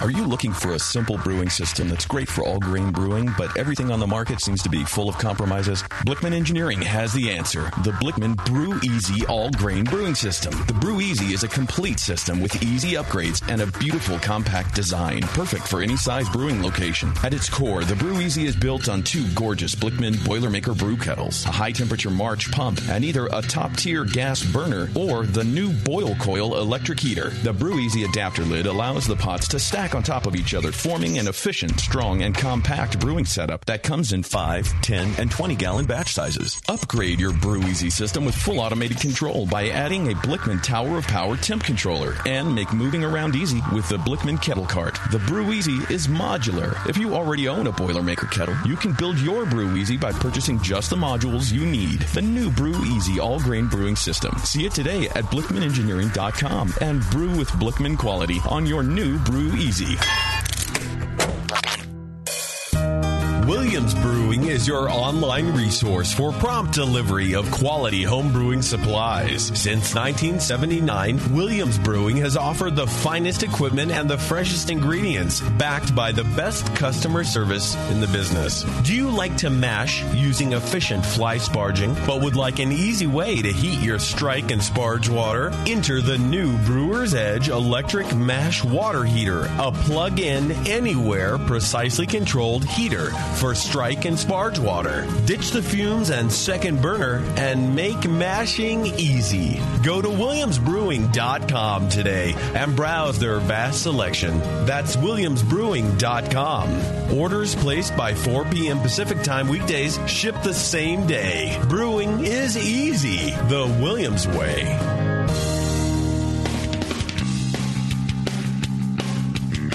Hey, my brewing brothers and sisters. This is Jamel Zainasheff, and I want to tell you about Heretic Evil Twin. You might be familiar with my homebrew recipe, which uses massive late hopping to create a balance between the malty sweet and the hoppy bitter, along with an outrageous malt and hop character. I wanted a beer with the same bold hop and malt character, so we played around with the homebrew recipe until we were able to make a great commercial version too. We've created a beer rich in malt character, full of caramel, toast, biscuit, and an ever so subtle roast note. On top of that, we piled in an insane amount of Citra and Columbus hops at the end of the boil, as well as in dry hopping. This damn-the-cost approach to hopping gives Heretic's Evil Twin a great blast of citrus and tropical fruit that can't be matched by any other hop. The result is a bold, malty, hoppy, but easy-drinking beer. This is our top seller, our flagship beer, and I couldn't be prouder of it. Cheers. To find Heretic beers near you, click on Find Some at hereticbrewing.com. Segmented, demented, fermented. It's the session.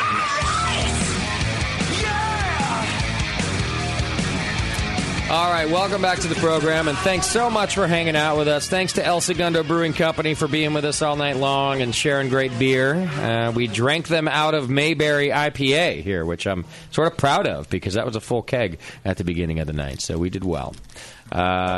Hey, don't forget a couple of things. You can go over to craftbeer.com right now. Got this cool thing right now that you can look up craft beer seasonals for 2015.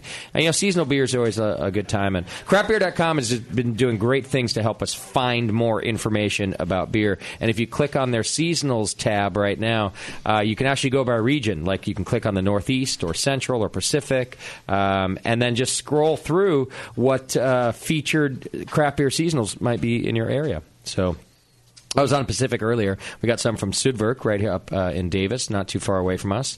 Something from a brewery in Redding, California. I got a little Portland, Oregon beer. So go to craftbeer.com right now, and you can check it out by clicking on the Craft Beer Fall Seasonals tab and check it out. JP, it looked like I was blowing your mind right there. Well, you were. Well, I was watching the chat room making fun of your glasses, and then I missed like the first 10 seconds of whatever you were saying, and I didn't understand what was happening, and now I get it. Yeah, now you understand. Yeah. Now you get it. Yes, I got that jab in about you and clarify my point. Yeah. Old man. I mean, it's not even a jab. They're fucking reading glasses, which everyone sucks that I have to wear these things anyway. Am I really going to go home tonight and go, oh, they didn't like my reading glasses. God. Yeah, I think you would, actually. Yeah. What a loser. You can't even see good. Yeah. You can't even, see things good. The scars on your arm. The scars on your arm tell a different story. Just stupid. God, look at Justin's glasses. What a lame-o. All right, let's do drunk. So stupid. I hate us sometimes. I hate people. I hate my job. Yeah, me too. I love El Segundo. I'm glad you guys are here. Yeah, they're okay. They're all right. All right. What? Drunk of the week voicemails. Yeah. We have like 3 weeks worth, don't we? Yeah, there's a bunch. I tried to call in from Burning Man. That was you? It just sounded like me high. Yeah. He was talking to a bongo drum. Yeah. Why do you suck? It's me trying to figure out the meaning of life. I fucking hate drum circles. That was my whole phone call. Someone told me to pound sand, so I'm doing it. The ecstasy isn't working. I still don't like drum circles. Justin, you're snorting sand. I don't get it. All right, what do you got? All right, here's a quick one. He's not going for Drunk of the Week, but here's a follow-up from, remember our friend B-double-E? Oh. Yes, I remember him. Hey, Scott. I am... He addressed me directly from the Drunk of the Week line. He said, hey, Scott. It's your phone number. I am B. Please don't air all my shit, because I was going through a breakup, and I got real wasted a couple times a week. But... now I say, fuck it. Air it all. And air this if you want to. He decides mid-phone call. World. And you know what? Lunch meat forever. I've thought it over. Did you hear the end where he said lunch meat forever? Did you guys catch that? He didn't. No. Well, when he was pawning and it kicked in right mid phone call, all the vodka hit his anus. Yeah, I love the schizophrenia of our caller. So I was thinking, don't play all my stuff. Fucking play it. I've thought it over. You should play it all. Everybody inside my head was saying, maybe we should have a 900 number for therapy. Yeah. And then we can make money on these people. Pawning? Is that what that's called? It's a thing. Yeah. I know it's a thing, but I didn't know that. How do you know it's a thing, Bevo? Have you done it? He's been doing it yes, since actually, I do it all. I'm doing now. No. Doing it right now. I've got a bottle of Alizé in my bum. She leaves the string in the bottle, so it's continuously wicking up. That is disgusting. No, how do I know about it? I've been on this show for 8 years. Oh, good call. There you go. Yeah. I've learned things from you that I never wanted to know. I've lost so much innocence. By the way, Rob and Tom, it's too late. The content of the show that goes from here on out is forever associated with you and your interview. So, like it or not, here you are. Congratulations. Yeah. What else do we have? Lunch meat forever. Thank you. All right, here is one from Blobber. Where are we at? I can't play a tune on the keyboard, so I'm going to sing it to you. It says, Mary had a little lamb, little lamb. He left the room. Mary had a little lamb. He left this something, planet. something, and then she... OD. It goes on and on like this. I just love him so much. It's not even the same. La la la la la la la la la. This goes It's on not. and on. It's really not a song. La la la la la la la la. Anyway, and also he had called a few times before this and was like, "I'm lying on the bed and everything's spinning," and then the call would cut off, and there were several. I think there were probably 6 or 7 on that thread. Meanwhile, if Scott would have played it to the end, at the end he would go, okay, my lunch break's over. I got to go. I don't think he was drunk. He's just, that's him. Got to go press the button. Yeah. Yeah. That's how it ended. Yeah. All right, that's Blobber's entry. And then remember Theo Brew? Oh, yeah. Theo had one of the...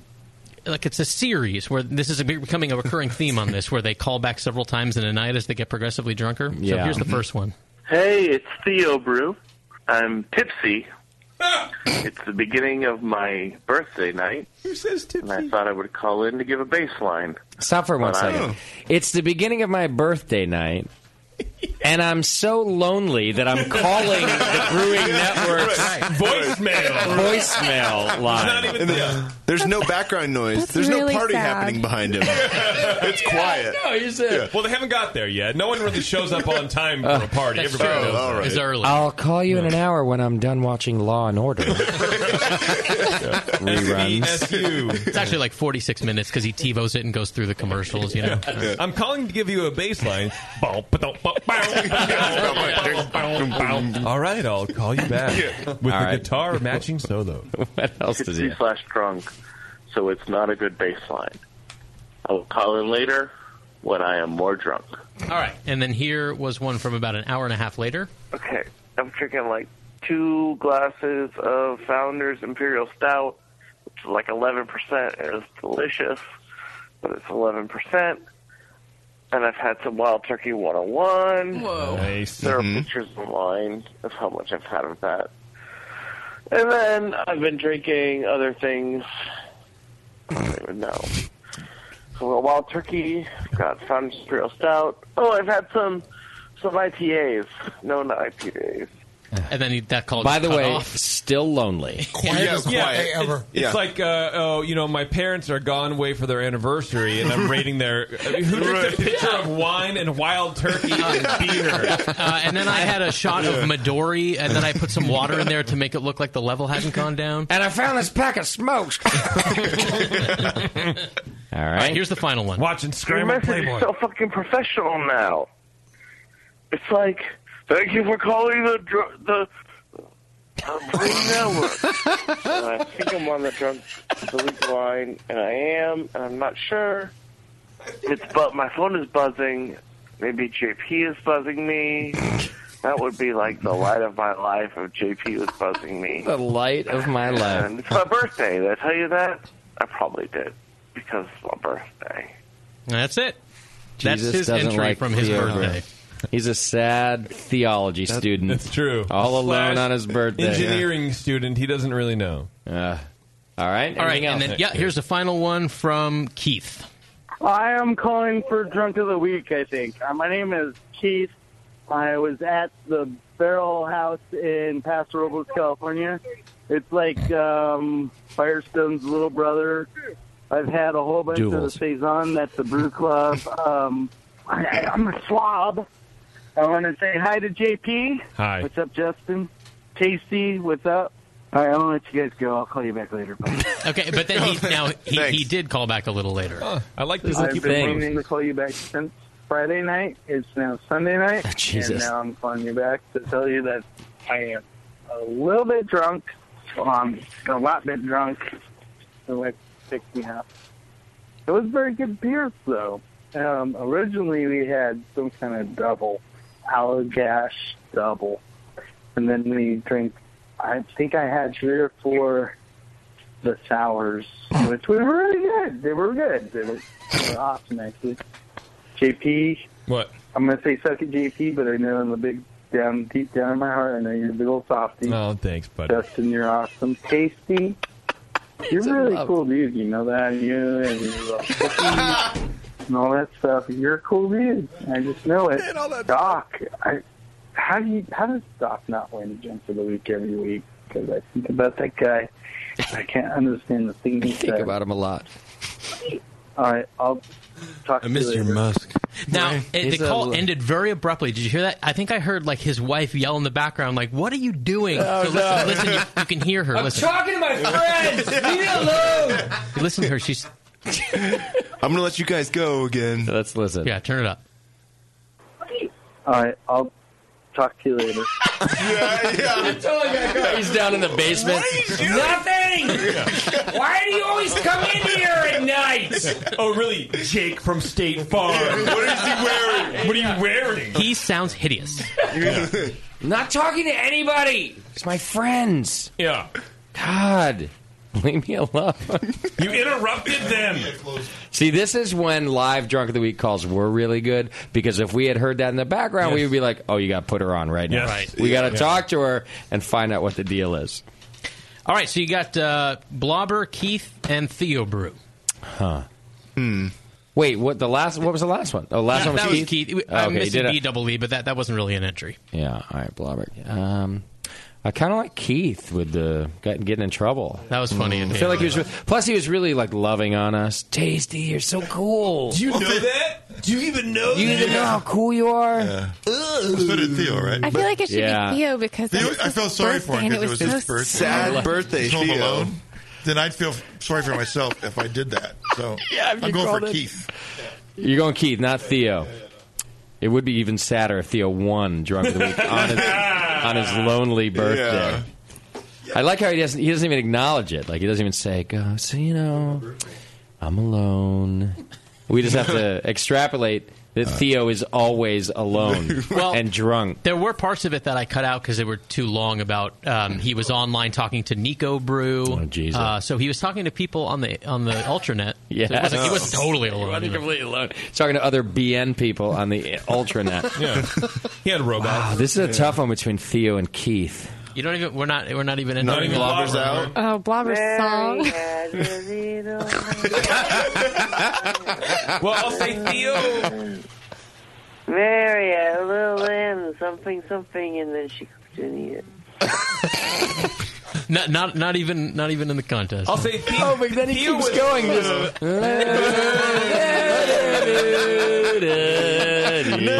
What's great is that I'm picturing two things while this is going on. Him laying on his bed doing this into the phone, and his wife, who I know, standing in the doorway just judging him. Yeah. No, I'm picturing his kids coming in. Good night, Daddy. I bet you growing up, like, in 10 years, we should interview his kids, because I guarantee you, they go, we thought he had Alzheimer's for like 10 years. Like, we have no idea what's going on. He's been drunk the whole time. Oh, my God. Theo was sad, but I don't think he was as drunk as Blobber or Keith. Okay, all right. So Theo was disappointingly sad. And look, dude, if I had your number, I'd text you a dick pic or something. But the other two, All right, so you're thinking Blobber or Keith. Yeah. Okay, I can buy into that.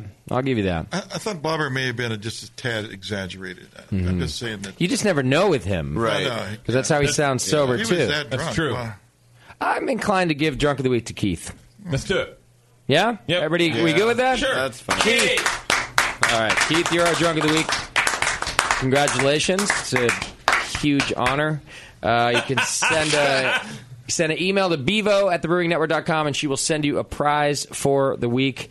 It'll probably be in the form of a 3X shirt, something like that. It's also like an 8X. Need to say it Actually, a again. pent. It's BEEVO. Yes. Evo. I still There's just another last way to week, spell it? There was another guy who emailed me and said, "Dude, I tried Bevo at the Brewing Network. I tried Bevo 1. I tried and I'm like, dude, it's Bevo. Bevo. You gotta have two E's. Tall Alex has emailed me twice in the just today, and both times Bevo. What is? And even Tall Alex is a smart man. He's what a is going dumbass. on? Have you seen the names of their beers? Well, Yeah, I the take air's it back. thin up You're right. there. His first name is Tall. He can't really Right. be that Yeah. smart. So The kid's a He dummy. should have changed it.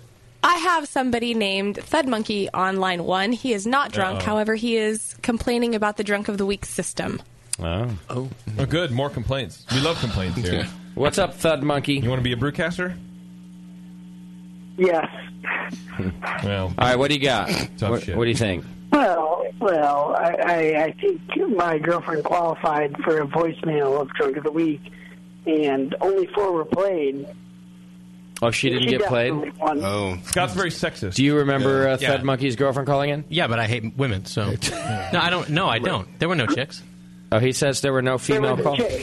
There were no chicks, but there were women. Right. His girlfriend Steve. From when? When did she call in? His girlfriend Keith. Okay, yeah. What's the date? Hang on, let me see. Hang on, I wrote it here in my notebook. When I was hammered. Made from human skin. It sounds like we're talking to Caitlyn Jenner, which is amazing. Let me take notes. Hold on, slow down. Thud, I think you're so brave. I think you're so brave. You're such a brave person. My girlfriend Frank called in. 8/15/15 August at 15th. 11:26. Yeah, I got one from you, dude, and nothing from her. It was from her. It was a lady. You sure? It was a lady. I swear it was a lady. I think It was a lady. it's a famous case of Dr. Jekyll and Mrs. Hyde. Are you sure you didn't call in on behalf of your lady? And then she was like, hell no, I'm not talking to them. Lady calling in behalf of Drunk of the Week. I think Ms. Dunbucky. I think we have it here. Let me play her. Hi, this is Sun Monkey's girlfriend. Not Sun Monkey pretending to be his girlfriend. No. He actually has a girlfriend. But that's beside the point. He's so wasted. I need to service him. Hold on, please. Yeah, you're right, Thud. There it was. There it was, Thud. Pretty good. Happy now? Oh. All right. Sorry, brother. I don't know what to do. We just lost it. Thanks for the phone call. I don't know how to help. Shit gets weird. Right. All right, so we had our Drunk of the Week. Send an email to beevo@thebrewingnetwork.com. She'll send you a prize. And our Twitter game today was JP needing some marital advice. Yes, that's right. I want to pool the collective resources of the Brewing Network. Yeah, what do we have here? We have some pretty good ones, actually. I'm a little impressed. TK writes in, he says, Adam and Eve and the 10 free gifts. That's all you need for happy marriage. Oh, by the way, AdamandEve.com right now, if you go use coupon code BNARMY, you get 10 free gifts, 10 actually free adult DVDs. Is that right? Yes. 10 adult DVDs, a free 50% off just about any one item, a free gift for her, a free gift for him, a free gift for you both, and free shipping. Yes. Yep. And it's amazing. Go to AdamandEve.com, use coupon code BNARMY. All right, carry on. Army. Okay, Gimme Good Beer writes, happy isn't an option. The best he can hope for is to not to lose any more hair. Okay, it's not really advice. Yeah. It's more of a statement. Yeah, well, I'm asking for how to have a happy marriage. Yeah, advice. So I guess, Oh, he's saying that's unattainable. Yeah. He's not wrong. No. Yeah, that's pretty much what he's saying. Mr. X writes in, laugh a lot and don't pay too much attention to each other. That's a quote from George Burns. Oh, we had to get all serious on it? All right, Whatever. fine. What are you going to do? Phil Howard says, do everything. Oh, Taryn, you're so funny. Oh, what another great joke you told. But not to pay too much attention to. Let's go each sleep other. in separate rooms. That's pretty good, right? Yeah. I'm going to go to Burning Man. Phil Howard says, do everything opposite of Doc. Okay, that's pretty good advice. And actually, there were about 5 of those. Oh, really? Yes. Don't do what Doc did. What did Doc really do? But try Get to live his and life. have a successful business. Make money, have don't kids. make money and be happy, sort of. Dave Malone writes in, he says, take your anger out on Beardy so you'll never bring it home. Okay. That's fair. It's valid. G to the P says, have Sugar Valley Brewer write a romantic wedding song that you both can cherish forever. Good idea. Beer Fan says, you're always wrong, period, every time. Okay. It's good advice. I've heard that. That's, you know. Ian Stringer says, don't have kids. You don't need them as an excuse to go to Disneyland. Clearly. That's pretty good. Yeah. Andy Weagle says something I don't even really understand this. He just says, little man in the boat. I don't get it. Never heard of it. I don't get it either. No, like the little thing in the, the thing. I got nothing. The little thing. No, okay. I have no idea. Colorado JBS says, get an Asian handyman named Wee. Because every time she says we have to fix something, it never means her. Oh, my God. That is my life. That is my entire life. Pretty good. All right. Austin says, just do whatever Sam does, which I thought was weird. Because it's working? What does Sam do? I don't know. They're still married, so whatever Sam's doing. I think what he's... Because it's pretty good. Like, Bevo's happy. She lets that idiot do anything he wants. Oh, look, there's mutual benefits to that. Sam does what he wants, and then I get uninterrupted sleep. Right. True. Kelly Wingert says, marriage is about give and take. Keep that in mind when you ask for anal on your birthday.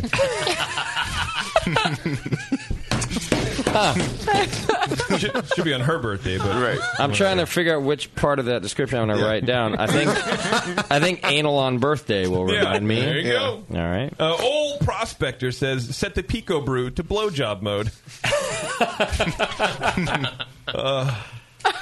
Conrad. I mean, didn't you stop getting BJ's like 5 years ago anyway? No. So, No way. Well, 6 years ago. Then set the Pico beer. She wants the D. What do I don't know. I just felt like saying Don't that. ever say that. I know, it's pretty stupid. Conrad B says, well, yeah, good luck. Pretty good. Some more. Groby says, JP, you can be right or you can be married. You don't get both. Okay, yeah. Effing Beer says, misery seems to be the only thing that makes JP happy. Okay. And then Brian Shar says, I got nothing, man. Don't be a dick. Sure. Go with that and let me know how it works out. All right. Is that it? That's it. Oh, thank God. Kind of a lot. Actually, right. page 4 says... So I wrote down, do everything opposite Doc. Yeah. However, if 5 people said that, then I don't know which one. A lot of people said that. But I take the first one. Then we get a lot of duplicates over the course of the hour. So the first person to say it gets to be on the thing. Take out your anger on Beardy before you get home. Mm-hmm. You're always wrong. Don't have kids. Yeah. Get a guy named Wee so that every time we have to fix something, like I can do Birthday anal. Yeah, anal on your birthday. It was remember things go both ways. Is that what it is? Like had a weird start. Well, it's just giving and taking. Who's giving and who's taking? Marriage is about give and take. And then finally, I don't know. Good luck. Yeah, that one. Yeah, do what Sam does. Conrad. I think that's the winner. All right. Don't you think? Sure. It's good advice. Good luck. Fuck it. All right, Conrad, you're now entered to win a chance to get a cabin on the Labruski Cruise. You can go to labruskicruise.com and get your own cabin, but Conrad, you're now entered to win one. And let me say, too, for the people who aren't clever like Conrad and can't win these contests, you can book the cruise anytime if you want to come join us out in the Caribbean. And if you enter the code TBNCraft, all one word, TBNCraft, in the promo code box on the first page when you're booking, you'll get 20 free craft beer drink tickets to use on board. You get 20 free beers, basically. Wow. Are we still craft here at the Brewing Network? I mean, we're kind of a big deal now. Well, we're not, but the beers they'll be drinking on board are. Oh, good. All right. Except for, I think, maybe Lagunitas is on that ship, too. So. Oh, yeah. Actually, yeah, Ron Lindenbush, Yeah. who I really like. He's a fun guy. He's coming out on the cruise. He parties, though. That's true. All right, TBN Craft. Use that coupon code when you buy your cabin. And Good. Conrad, you're now entered to win a cabin, as well as every Twitter game winner from here until December-ish or something like that. And then we're going to draw or do a contest or something, and one of you is going to win a cabin with us. All right, thanks for our Twitter game, JP. Welcome. Thank you for allowing me to do it. You're quite welcome. All right, thanks to the boys from El Segundo for being in the studio with us and hanging out and bringing us beer. You guys are great, and your beer's fantastic. Thanks a lot for having us up. Good time. Yeah, keep up the good work. Yeah. Sorry about the end of the show, because now you're tainted with our bullshit, our taints, really. This is going to get worse. You can have that name if you want to do a new IPA called Tainted with Taints. Taints IPA. Call it Taint Brush. Oh, my gosh. That's just how it goes. It ain't what it used to be. No. It's your fault for bringing all IPAs and double IPAs. I want to point that out right now. You paint with all the colors of the wind. Go check them out at elsegundobrewing.com. Yeah, you can learn more about the beer and figure out their tasting room hours and where to get the beer and all that stuff you need to know. I love it. Thanks for coming up, guys. All right, are we done? Did I finish everything? You finished. Oh, big week this week. Tomorrow night, Bruce Strong recording live. At 5, and then Sour Hour this Friday at noon. Lauren Salazar from New Belgium will be in the studio with me and Jay. In studio, I like that. And then a week from tonight's the best of the session, so big week. Actually, we're not done. I wanted to talk to you real fast about the Brewcaster Challenge. Okay. Because as you know, we're gonna do a Pico Brew off. Yes. Okay. Yes. But I need to know dates for that, because in the past we've done a whole build up. Yes. But I was gonna brew last weekend, but I wasn't sure if I was if I was just gonna cheat or what. No, you're good. You need to wait, because for one, I had planned for your honeymoon. Yes. When we did this. Right. Plus, the other part of the challenge is not you two, but Doc. Yeah. And he doesn't even have a brew house right now. Right. So I think the idea is that when you get back from your honeymoon, so sometime early October, then you need to brew. Okay. So we'll be back on air by then. Yeah. We're going to talk recipes. Okay. And then you're going to go brew. Okay. So I think you're still solid. Okay, great. We're going to finish the contest in 2019. That would be about right. That's what we're going for the barley wine thing. Yeah. Good? Okay, yeah, great. Okay. Yeah. All right, we'll see you next week at the Great American Beer Festival. Pay attention to our website. I'll try to get you a schedule as soon as I can. But most importantly, the awards ceremony on Saturday morning. You can watch it at home and you can cheer on your favorite brewers. And those of you who are brewers, put it on in your tasting room. That's what most people do. It streams in HD, and then your fans and your family can all watch and see if you win your category. And, well, get drunk if you don't. I don't know what to tell you. You can't. Check it out. It'll all be on thebrewingnetwork.com/TV. All right, JP. Get us out of here. Thanks, everybody. Thank you to our show sponsor, More Beer. You can get absolutely everything you need to make great beer at home by going to morebeer.com. El Segundo Brewing joined us in the studio tonight. Check them out at elsegundobrewing.com and be sure to ask them to look in the lost and found for your wallet next time you visit. If you desire to hear JP drone on about things other than beer, check out his Disney-centric podcast, Ears Up. That's ears with a Z. Check it out over at earsuppodcast.com. The Bring Back Lunch Meat campaign is in full swing. Head over to Indiegogo and search for Lunch Meat to learn more. Go check out Moscow's Hop Cartoons over at hoplifestore.com. For some good beer insight and homebrew info, follow Nate Smith at Nathan Homebrew and Mike McDowell at Tasty McD. Production director on the session has been Push Eject. Today's show has been produced by Scott Moskowitz. JP was looking up quick flights to Mexico to get away. Bevo was dieting on cheese plates all night. And your host was Justin Crossley. Be sure to find the Brewing Network on Facebook, Twitter, and Instagram. Moscow and winning the race. JP does great as his charity.